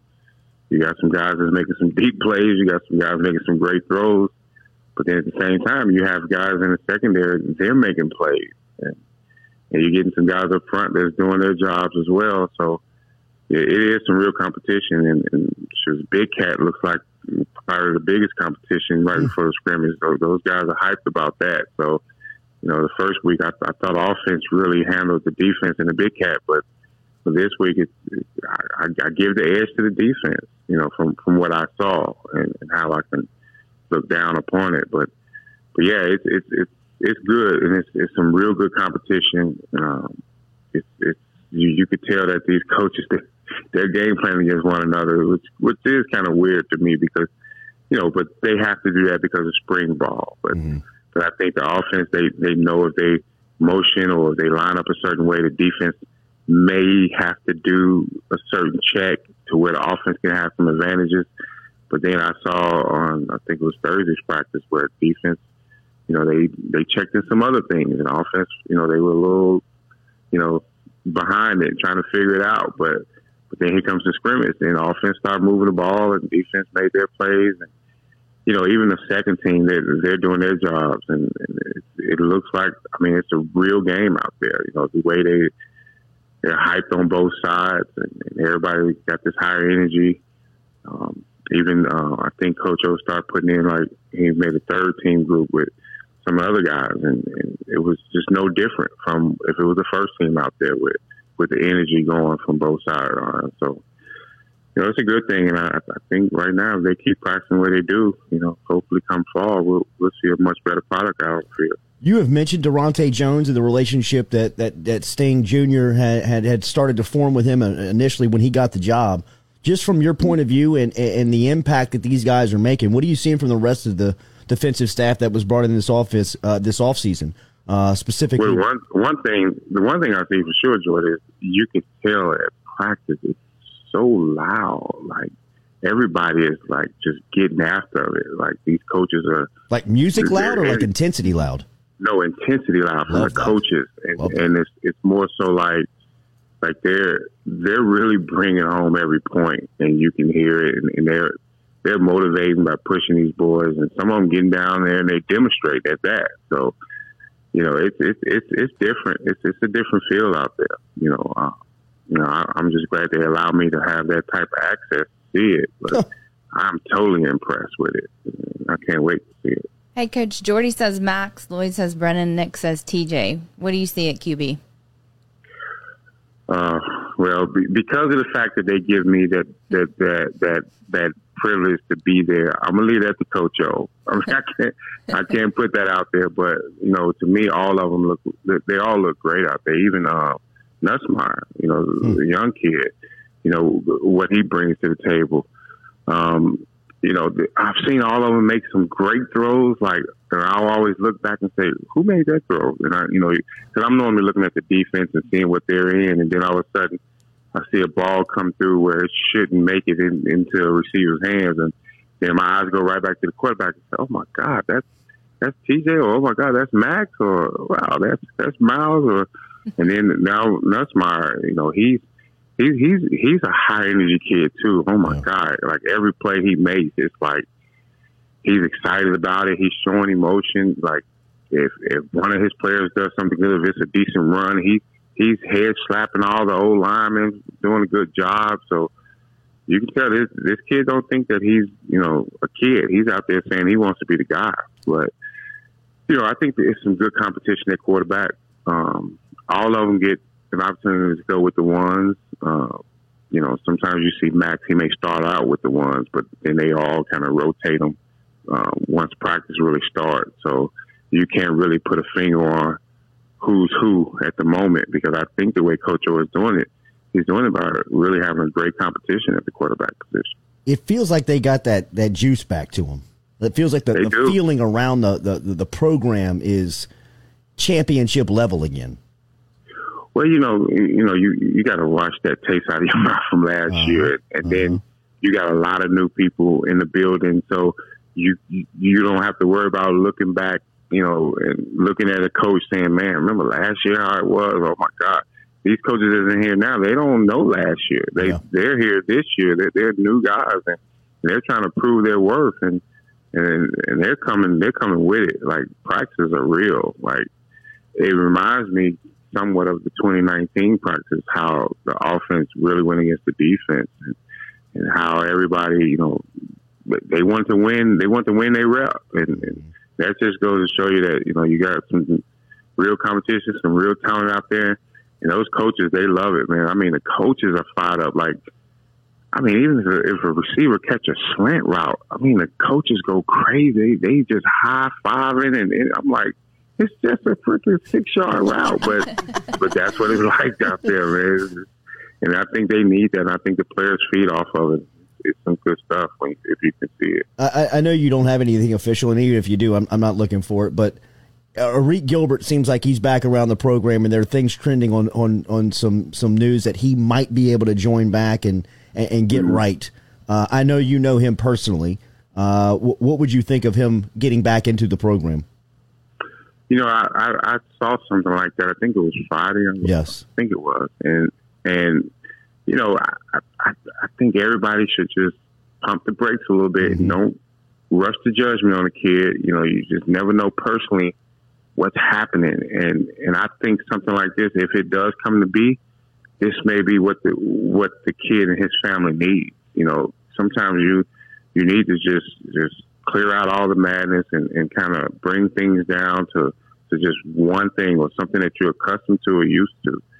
You know, he probably didn't have the year he wanted last year, but he understands the ins and the outs of, you know, LSU, the football facility, where his classes are, how they travel, you know, how they meet, things like that. So nothing is new that could possibly, you know, stress him out or give him some form of anxiety or anything like that. Not to say that that's the reason why. Sure. But when you're accustomed to something and having a certain way, you kind of know the lay of the land. So it kind of makes things a little easier to go through. So yeah, if he comes back, I know naturally he has to, you know, apply himself in other areas as well to get back into good standings, whether that's in the academics, you know, football, you know, no telling with SEC and all the other things that comes with it. But I would love for him to come back, because we all know the talent that he has and what he brought to the table. You know, when he's on, he's probably one of the better players in college football. So to have him back on, you know, with the team, if that's going to be the case, I welcome him, and I know the players would too, because once again, we all don't really know the reason why things happen the way they happen. Mm-hmm. But if those players accept them back, then we have to accept that as well. I know I will, for sure. Amen. Well said. Derek Stingley Sr. from Elite Football Academy. Every Monday right here on the Jordy Culotta Show, as Nick Richard asks, what ages does Elite start to take kids at? And as Coach Stingley replied, it depends on what position. They've had kids over there as young as 7 years old training with guys like Marlon Favorite, Nick Brissett, Rohan Davey, Derek Stingley Sr. All of that is offered to you at Elite Football Academy, and every Monday you can hear about it right here on the Jordy Culotta Show. Great insight as always, my friend. We'll talk again soon. Thank you. Thanks. All good. Y'all have a good morning. Yes, sir. There he is, Coach Sting, checking in this morning as Wilson Alexander from The Advocate has confirmed. We will talk to him at 8:30 this morning to catch the latest on LSU Baseball, which seems like they're in a tough spot coming home this weekend from Knoxville. You know what did it? After downing 3. He brought back the shaving rule. Did he? That's what it was. They're 1-5 since they started shaving again. It was? He brought back that rule in season? He brought it back for SEC play. Really? You've got to be kidding me. Just, after the vibe and even like when we asked him here on the show, I mean, he was kind of giddy about it. I mean, it was almost like he was looking forward to making that choice. And if I'm not mistaken, I believe he kind of said it was kind of time to loosen up. I mean, start worrying about some of the things that mattered rather than the facial hair. Well, this is just to me watching. They've all been clean shaven since SEC play. So okay, so this is not official. You're just kind of going off of. You're just doing a little film work. Yeah, you're just going off of a little film work. Yeah, I've just been noticing some good inference. Okay, yeah. Good inference. All right. You heard it here first. We will check on that. Wilson Alexander, you know what you're asking him. Yeah. What is the status of the facial hair rule? I got him in with Manscaped. Yeah. That's right. off JC show. Edward Jones, remember Edward Jones, our financial advisor would love that if you went over to Manscaped and used the promo code for a discount to save you money. He would love that over at Edward Jones. Daniel Newman is our financial advisor. Newman was hitting me all weekend, texting me as I was down in the AAU basketball gyms, and he was locked into the tournament. Hit me with his little tidbits, which I appreciated. Him talking the game of basketball all weekend long, and he said it best: defensively and a little bit more foot quickness. And LSU's an Elite 8 team. But he can tell you more about what to do with your finances if you get in touch with him this morning. Daniel Newman is out at Magnolia Square Drive, which is in central Louisiana over there across from Stabs is where you can find Newman and his crew from Edward Jones. He is an experienced financial advisor. He can help you whether you're saving for college, if you're trying to protect your financial future, whatever it may be. Let Daniel Newman help you over at Edward Jones. Email him. Daniel.Newman@EdwardJones.com. When we come back, we'll talk LSU baseball. Wilson Alexander of The Advocate will stop by at 8:30 this morning as we will get the latest from Alexander, where LSU goes from here. And we'll also talk to him about the midweek matchup coming up for LSU as they're back out on the diamond tomorrow versus South Alabama. LSU and South Alabama will start to preview and get what happened in Knoxville over the weekend from Wilson Alexander next here on the Jordy Culotta Show, presented every day by Go Chevrolet. It may be the last week of Women's History Month, but the Gridiron Show with Whitney Bro isn't going anywhere. An all-new episode is now streaming on YouTube and podcast platforms featuring Dr. Lakeitha Poole, Director of Sports Psychology and Counseling for LSU Athletics. We talked with Dr. Poole about the power of flexing your mind if you want to be the best. Don't miss an episode of The Gridiron Show by subscribing now and follow us on social media at Gridiron Show. Can you be assured that the air and surfaces in your home are clean, sanitized, and safe for you and your entire family? You can now by logging on to Valera.com/Jordy Culotta, where you, your home, your office, your family can be protected 24/7 with active pure technology. This NASA-based science has proven 99.9% reduction of airborne SARS-2 and COVID-19 virus in just 3 minutes. Log on now to Valera.com/Jordy Culotta. Have a late night and can't make it for the Jordy Culotta Show at 7 a.m.? No worries. Catch us on demand on Apple, Spotify, or wherever you listen to your podcast. Go Chevrolet is under new management, but it's the same old familiar names that you know here from the area. Lee Carney and Nick Richard are up and running in LaPlace, Louisiana, and they want you to stop in today. But if you can't, they'll make it easy for you. They'll come to you. Log online to GoChevrolet.com. That's GEAUX Chevrolet.com. Go Chevrolet is conveniently located on Airline Highway in LaPlace, Louisiana. Shop all the inventory, whether it's new or pre-owned, at GoChevrolet.com. That's GEAUX Chevrolet.com. Dr. James Johnson and Dr. Chad Spillers of Johnson and Spillers Dentistry, with 2 locations, one in Gonzales and one in Baton Rouge between Segan Lane and Bluebonnet, offer everything from ceramic crowns to pediatric dentistry, dental cleanings, Botox, extractions. They're online at JohnSaulSpillers.com. Located in Gonzales and in Baton Rouge, seeing both new patients and existing patients. Log online to JohnSaulSpillers.com.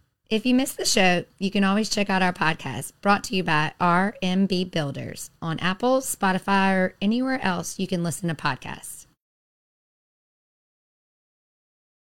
Well, folks, it's time to kick it old school. So you can feel cool. Give it to me, baby. Baby. Yeah.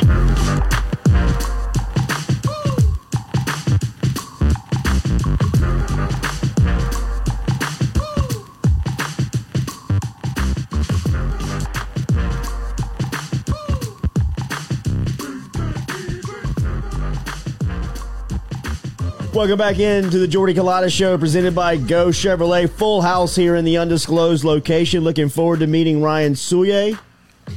That's a good question. I'm going to ask him exactly how he pronounces that. It could be Souye. It could be Swallow. Solo. In South Louisiana, I've seen that spelling pronounced like that. Yes. I went to grade school with a spelling like this that was pronounced Swallow. But we will talk to him. I do not. Not my strong suit. Not my strong suit.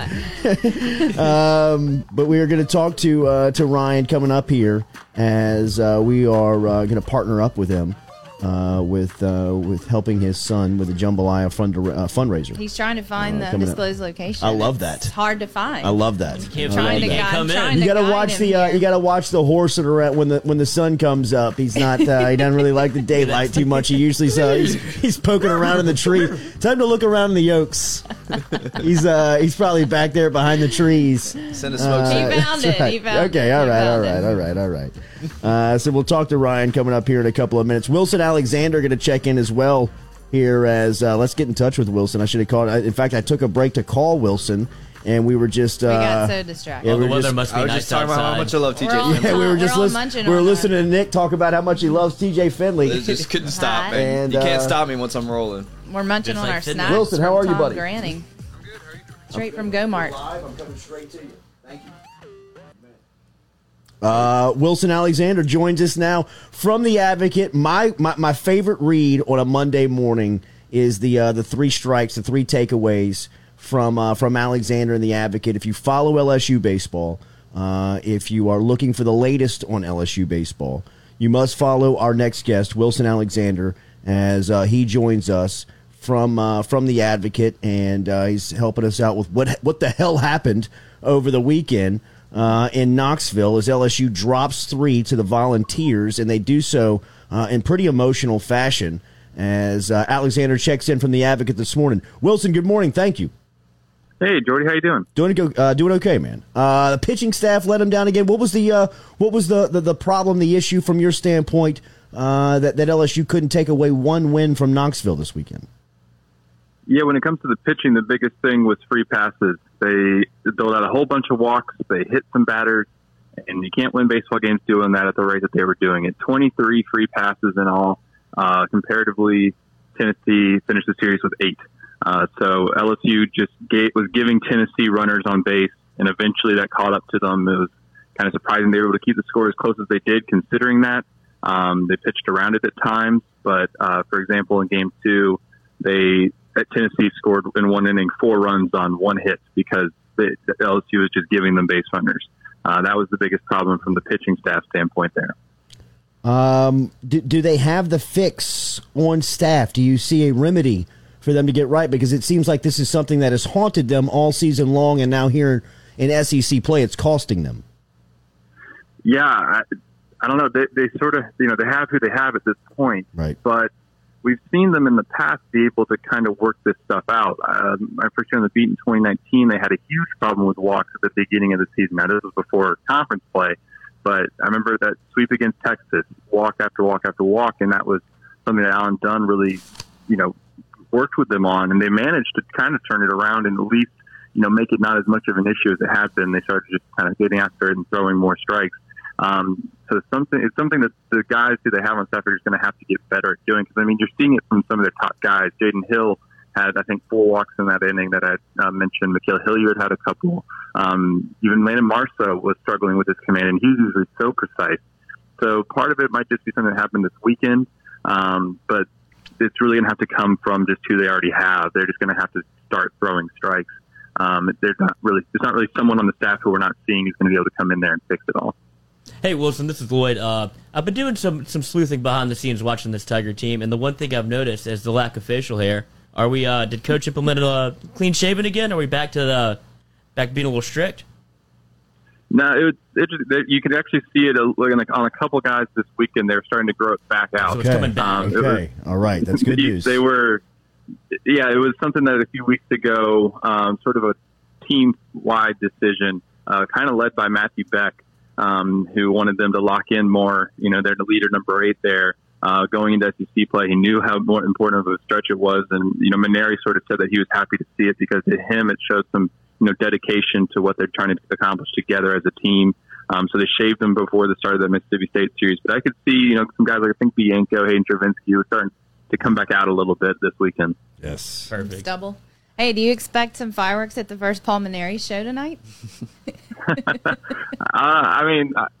I'm going to be interested to hear what some of the callers have to ask. They're going to say yes without saying yes. Yes. We hear you, Wilson. Great take.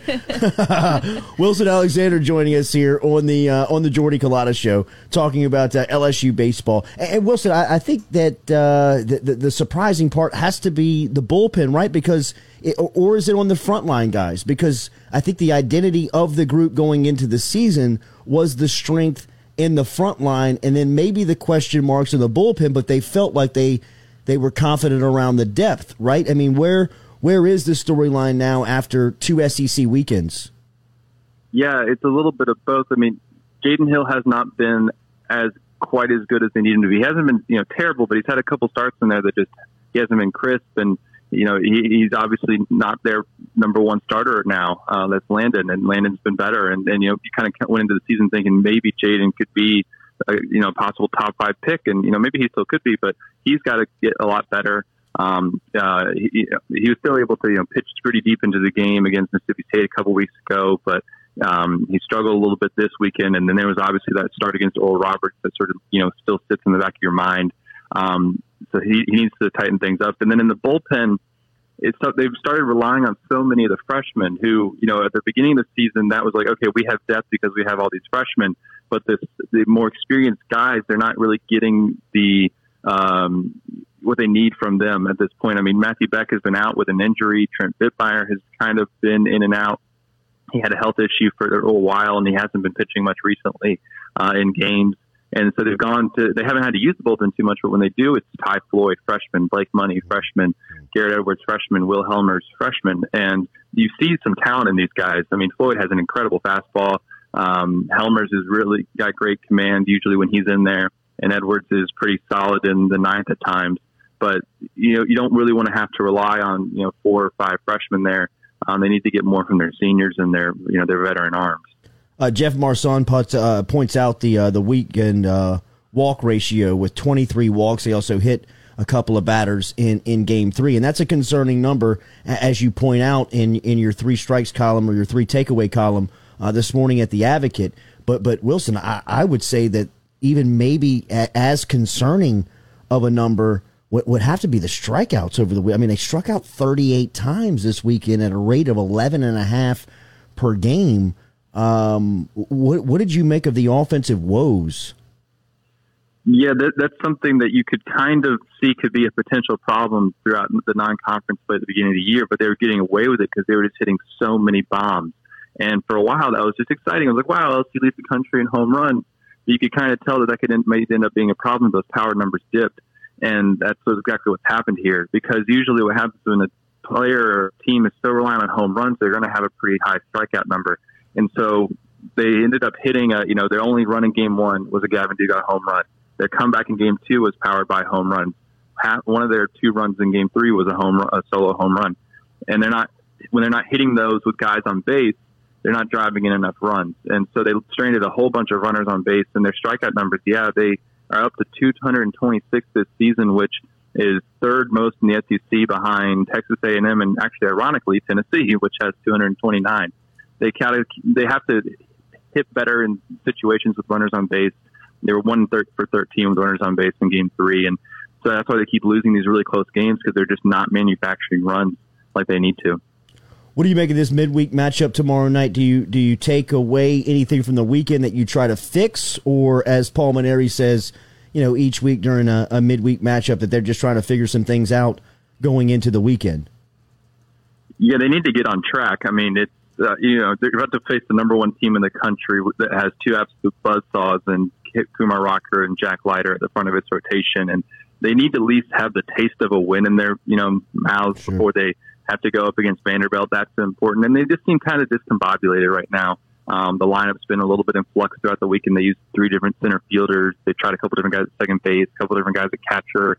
Try to find some sort of form of consistency going into that weekend series against Vanderbilt, and you can at least maybe start to try to find it in a South Alabama game.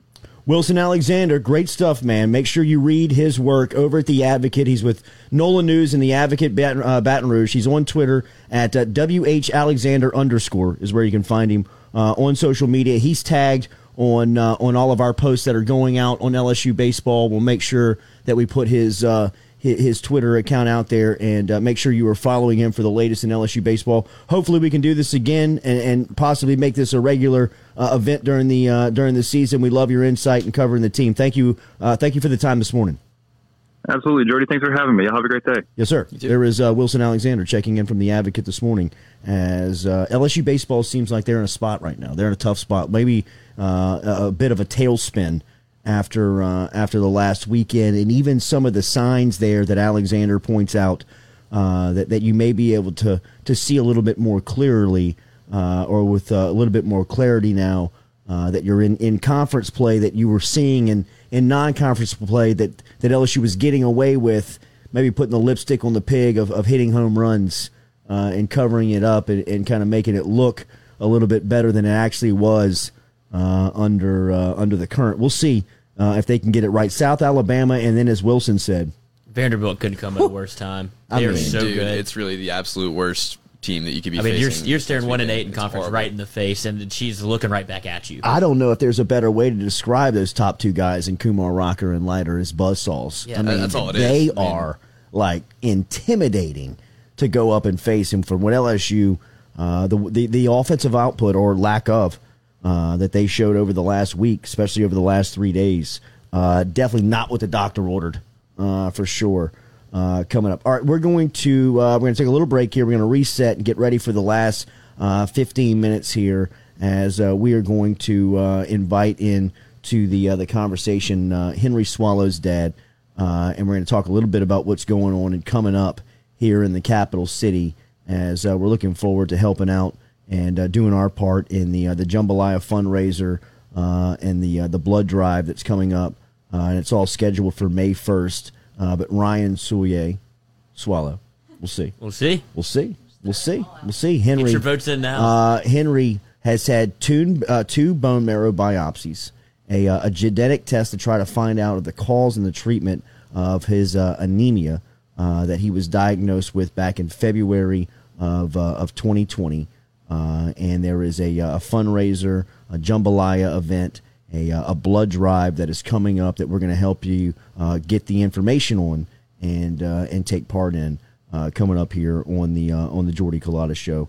Some of the stuff that we did not get to over the last hour and a half that we talked about here, or that we wanted to talk about here, is that the NFL is picking up a 17th game. That looks like that's going to happen. Alvin Kamara, not a fan of that, as he tweeted out, shit dumb as hell. Over the weekend. Alvin is quick and to the point. Yep. It's just stupid. Doesn't make a lot of sense for him. Doesn't make a lot of sense, but it was something that the owners had felt very passionate about. Coffee is ready, provided by Majestic every day here on the Jordy Culotta Show.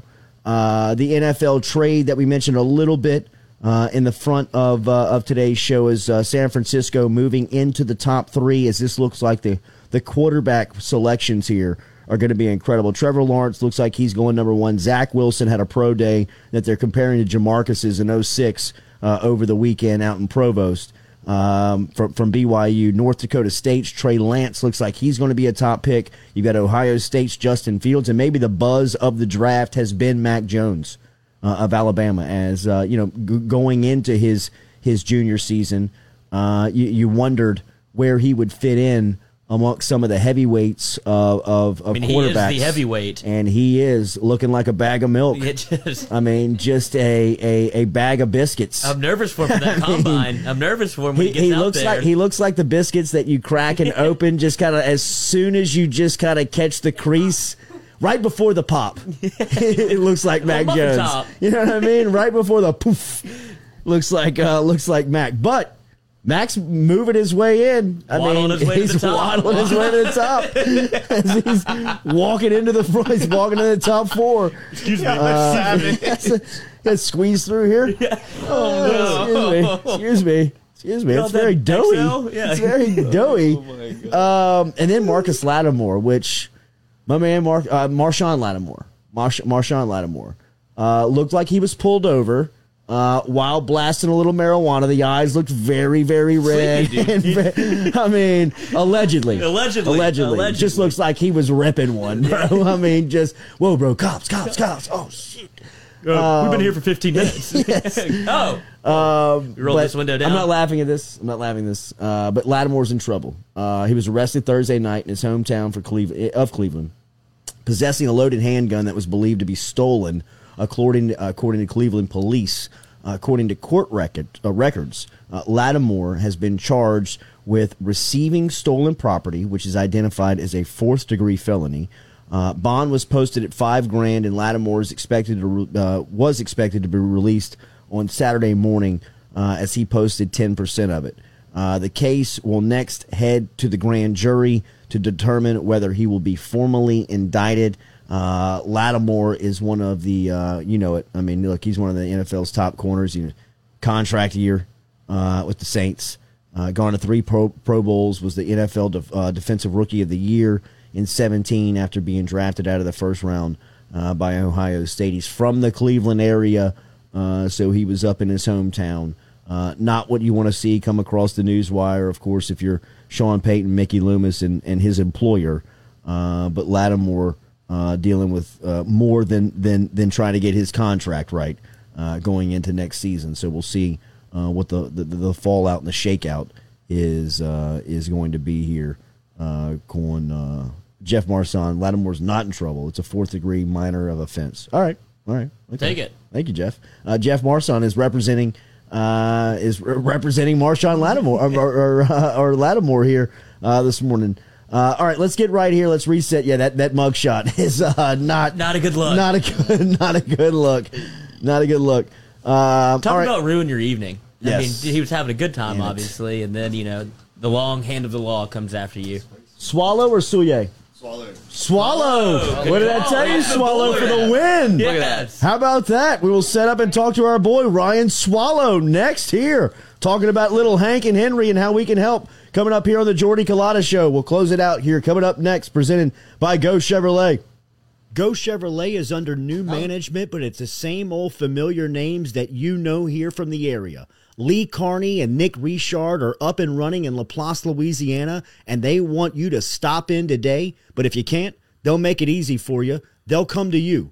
Log online to GoChevrolet.com. That's GEAUX Chevrolet.com. Go Chevrolet is conveniently located on Airline Highway in LaPlace, Louisiana. Shop all the inventory, whether it's new or pre-owned, at GoChevrolet.com. That's GEAUX Chevrolet.com. Dr. James Johnson and Dr. Chad Spillers of Johnson and Spillers Dentistry, with 2 locations, one in Gonzales and one in Baton Rouge between Segan Lane and Bluebonnet, offer everything from ceramic crowns to pediatric dentistry, dental cleanings, Botox, extractions. They're online at johnsonspillers.com. Located in Gonzales and in Baton Rouge, seeing both new patients and existing patients.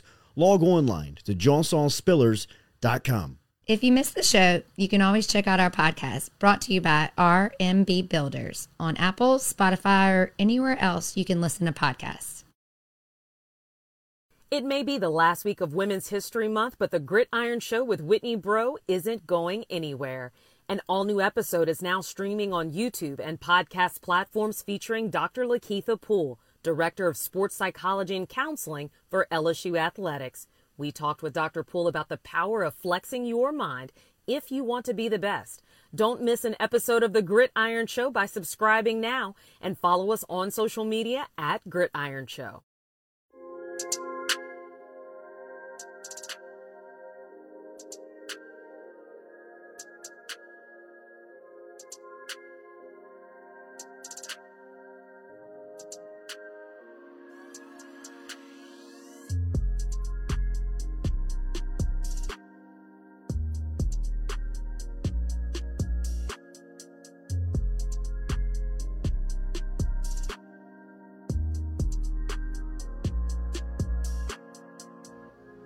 Welcome back here to the Jordy Culotta Show, daily brought to you by RMB Builders. That's where you can find our podcast, or where you can find our podcast compliments of RMB Builders. And wherever you catch your podcasts at, Apple, Spotify, Amazon, Podbean, we're there. And we're brought to you by RMB Builders. 921-7062 online, rmb-builders.com. Customized home, reconstruction on the home that you're in. If you need some commercial work done, they are licensed in the commercial space. Online, rmb-builders.com. And they should be freed up as Katie's project days coming to an end. It should be done by the end of this week. Excellent. We will have photos. Can the construction trade of Baton Rouge have their workforce back, for God's sakes, please? They've all been in my house. Sheesh. They've all been in my house. My God. They're amazing. Work has been stopped around the 225 and I got here. other projects in mind. I'm like, Rhett, can you take a look at this? No, look, I got a thing. You like that boat at the came it's more up. like David's like, no. Yes, that's right. That's Yeah, for enough. God's sakes, he's got a night job. Okay, so coming up tomorrow, remember, every Tuesday, Frank Wilson here on the Jordy Culotta Show. We'll ask him how he used his bye week to get ready for Lindsey Scott Jr. and the Nichols offense, who are putting up numbers and points at a record-setting rate down in Thibodaux, Louisiana. Also want to talk about Howard Snellenberger, who passed away over the weekend, and what he meant to college football and what he meant to LSU. Skip Bertman, little tie there in the early 80s. But want to turn our attention now to a parent's nightmare when I heard the story, and anything around our children. If you're a parent out there, you can relate to any news concerning your child that is about the health, the wellness, or anything that is concerning our children. Any negative news is the worst news. And Ryan Swallow. Sorry, buddy. I had it right all morning. Called your shot. Had it right all morning, and then face to face I mispronounced. I'm sorry about that. Ryan Swallow, his son Henry, about a year and a half ago, was diagnosed with aplastic anemia, and he has been fighting that with up at Our Lady of the Lake Children's Hospital since that time, and he is in our studio now to tell us a little bit about Henry's fight and how we can help up with a jambalaya fundraiser and a blood drive coming up on May 1st, which we're fired up about. Welcome to the studio. Thank it is you. good to see you. Tell us first off about the event. What's coming up, and how our listeners and how our audience can help out and be involved. Okay, well, so it's a blood drive on May 1st. I have to. That's all good. Take your time, buddy. Yeah. Take your time. It's going to be across from Our Lady of the Lake main campus. It's actually going to be at Baton Rouge Cardiology Center. It's on Brittany Avenue. Okay. So it's right across. I don't have the exact. But it's near the Our Lady of the Lake campus right here. Yeah. Right here on Essen Lane. Yep. So, I mean, if you're familiar with Baton Rouge, Essen Lane, Our Lady of the Lake, the main campus, which sits right on Essen near the interstate, I-10, and then the new area, which they developed, which they dug and created a road for right there on Essen Lane, to the Our Lady of the Lake Children's Hospital. Coming up on May 1st, there's going to be a blood drive and a jambalaya fundraiser to help out Henry's fight in what he is dealing with right now in aplastic anemia. Explain the event and the disease that Henry is fighting. Okay, so the event, like I said, we're just going to be selling jambalaya before and at the event, and people just going to be donating blood or basically that's what the event is. It's just going to be like we're selling jambalaya pre-sale and at the place we're going to be making more. So whatever we sell we're going to be making double. So people just come, give blood, and they just want to buy jambalaya tickets there all day. From 10 to, I think, 1:30. I think it might be 3:30. Okay. 10 to 3:30. As we get that information, we will be promoting that on our social media site. So we'll be keeping you up to date with what's going on there, so where everybody can get involved. So as far as the dates, times, when, where, don't worry about that stuff. We'll get you all that information. Just come follow the Colada Show on all social media, Facebook, Twitter, and we'll have Ryan and the information updated. I'm curious about your experience with Our Lady of the Lake Children's Hospital, because I think it is a great facility for our city. Yeah. But is one of those facilities, if you're a parent, that you never want to step foot in. You have been over there for the last over a year, and your experience and what you talk about, it seems like very glowing, even though that you're dealing with such a terrible news from your standpoint. Can you explain that? Yeah. So the Children's Hospital, whenever he first got sick, they had only been open for about a few months.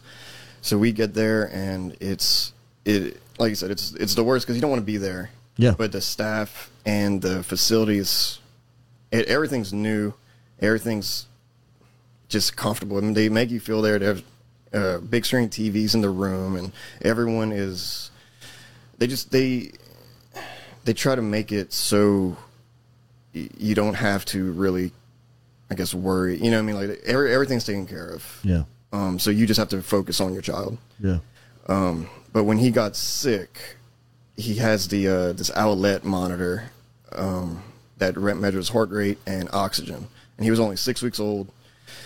And my wife called me. She was like, "Hey, it's going off. It's 250, so I'm heading to the hospital." I said, "Okay, baby, I'll meet you over there." And we get there, and this is February 2020, so before COVID hit. Wow. And the emergency room was actually pretty full. So you walked in, and we walked in, there was 3 people ahead of us. We sign in, and before I even finished signing the paperwork, they walked down. They're like, "Hey, y'all need to come." So they pulled us back, and we were in the ER triage for 6 hours before we got into the PQ, which is the pediatric ICU unit. And his hemoglobin, after 2 transfusions, they found his hemoglobin was 5.4, which come to find out, our doctor said, he was like, "Hey, if we wouldn't have caught this now, in like 2 days, he would have died." So. Wow, man. What a scary scenario, but the right people that you have around your child is, I can't imagine what this last year and a half has been like to be a parent and dealing with that. So however we can help at the Jordy Colada Show, okay. Our social media is our strength to you, I believe, in just trying to tell the masses of what we do in this outlet and this platform, or whatever we can provide to tell the people on how they can help. Henry, your family has open access here, so we appreciate you for reaching out to us. Yeah, well, thank you for letting me come on here. No problem at all. We will, Randy Lanois, who is the godfather of our show, and somebody who I am very close with and means a lot to me, just wrote that Jordy, the Lanois will donate $1,000 to the fundraiser. And we'll donate blood and praying for the little man. Nice. Yeah, man. So we got good people out there that are listening and a part of this show. So we appreciate Mr. Randy and the Lanois. We will get him the link. And if you want to help out and be a part of this, we'll be promoting this until May 1st, and then anything after that that we can do to help out as well. The Jordy Colada Show is in, my man. Awesome. Send our best send our best to Henry, to your family, to your wife. To everybody that is fighting this, and we were praying for you. We were with you, and we're going to make May 1st huge. Yes, sir. Yes, sir. Appreciate it. Yes, sir. There's Ryan Soulier. Swallow, you got to be kidding me, man! Oh my God, you got to be kidding me, man! Ryan Swallow. Nobody's going to forget it now. Yes, or as he's known on the Jordy Colada Show, Henry's dad is here. We appreciate the Lanois. Thank you, Mr. Randy, so much, man. He is the best. Yes, sir. The Thank absolute best. We'll be back and close out the show. next here on the Jordy Collada Show, presented by Go Chevrolet. Can you be assured that the air and surfaces in your home are clean, sanitized, and safe for you and your entire family? You can now by logging on to Valera.com/Jordy Collada, where you, your home, your office, your family can be protected 24/7 with active pure technology. This NASA-based science has proven 99.9% reduction of airborne SARS-2 and COVID-19 virus in just 3 minutes. Log on now to Valera.com/Jordy Collada. Have a late night and can't make it for the Jordy Collada Show at 7 a.m.? No worries. Catch us on demand on Apple, Spotify, or wherever you listen to your podcast. It may be the last week of Women's History Month, but the Gridiron Show with Whitney Bro isn't going anywhere. An all-new episode is now streaming on YouTube and podcast platforms featuring Dr. Lakeitha Poole, Director of Sports Psychology and Counseling for LSU Athletics. We talked with Dr. Poole about the power of flexing your mind if you want to be the best. Don't miss an episode of The Gridiron Show by subscribing now and follow us on social media at Gridiron Show.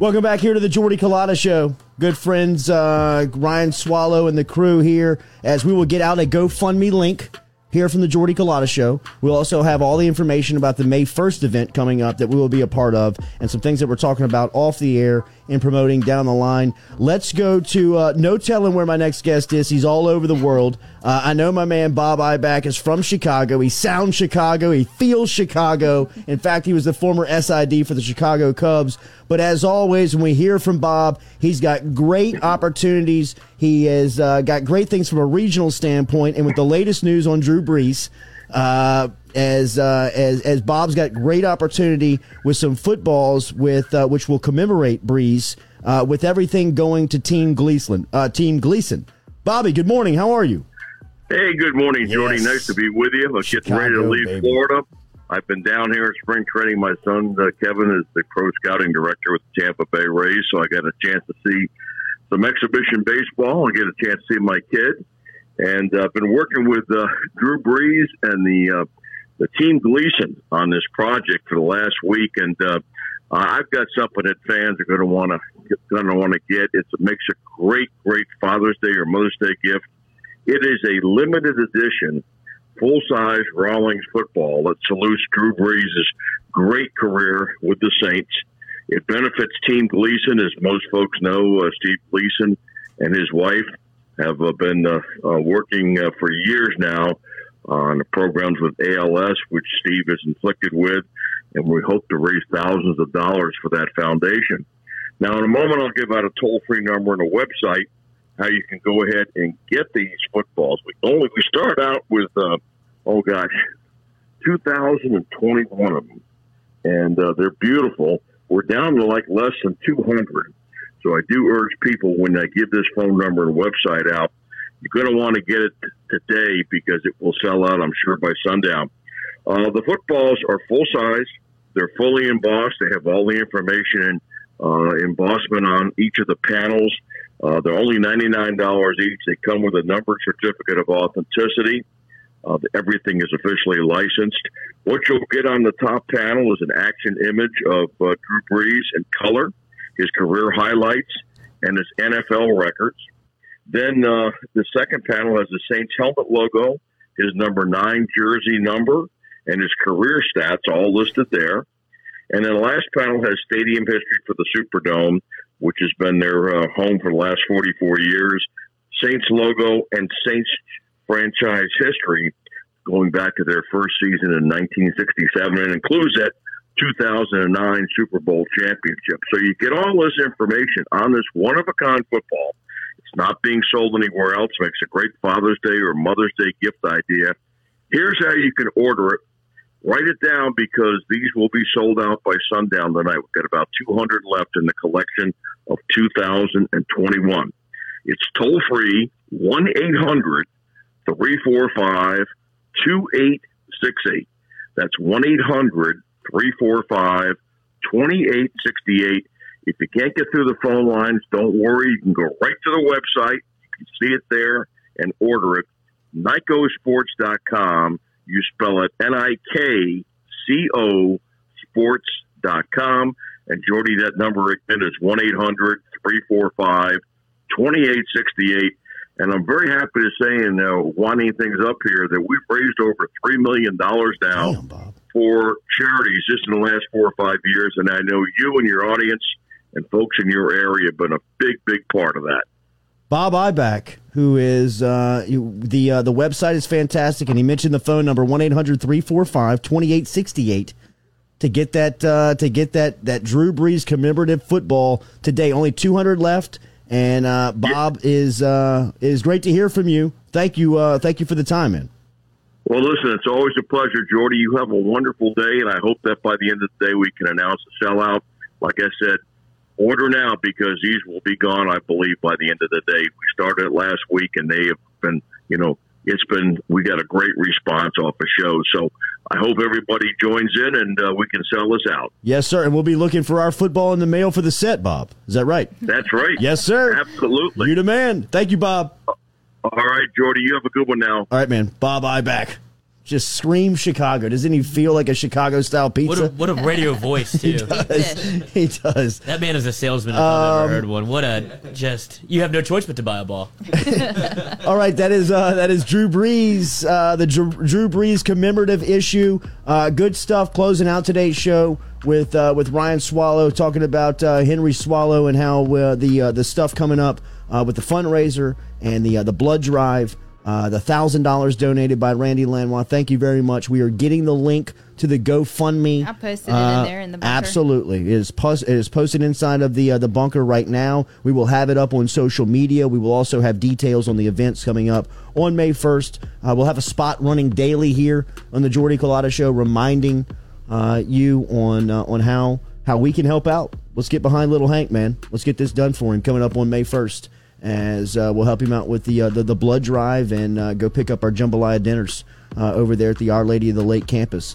Good stuff with John Brady this morning, talking a lot of basketball, getting you set for the Elite Eight, which games crank up this afternoon. Don't forget about the big one on the women's hardwood when you're talking about UConn and Baylor. Our favorite, Coach Kim Mulkey and the Baylor Bears tipping it off this afternoon versus Gino Auriemma and the UConn ladies and Paige Beckers. That'll be a phenomenal basketball matchup this afternoon. So we'll have a ton to get to tomorrow on the Jordy Culotta Show. Frank Wilson will be here talking some football. The Gridiron Show coming up today on the Jordy Culotta Show YouTube page. Remember, the latest from Whitney, Abby, and the Gridiron crew. Make sure you are following them on all of their social media platforms. Yeah, it'll be on the Gridiron Show YouTube page. The YouTube page, the Gridiron Show YouTube page, which I hope everybody is subscribed to up to this point. So John Brady this morning, Wilson Alexander was fantastic, talking LSU basketball, LSU baseball, excuse me. Derek Stingley Sr. was here talking LSU football and the latest on the Tigers on the practice field. Ryan Swallow and the crew closing us out today with everything going on with Henry. So lots to get to tomorrow. Enjoy your Monday. Should be a beautiful day out there. Check out the podcast brought to you by RMB. We're back with you tomorrow morning, 7 a.m. right here on Jordy Culotta Show.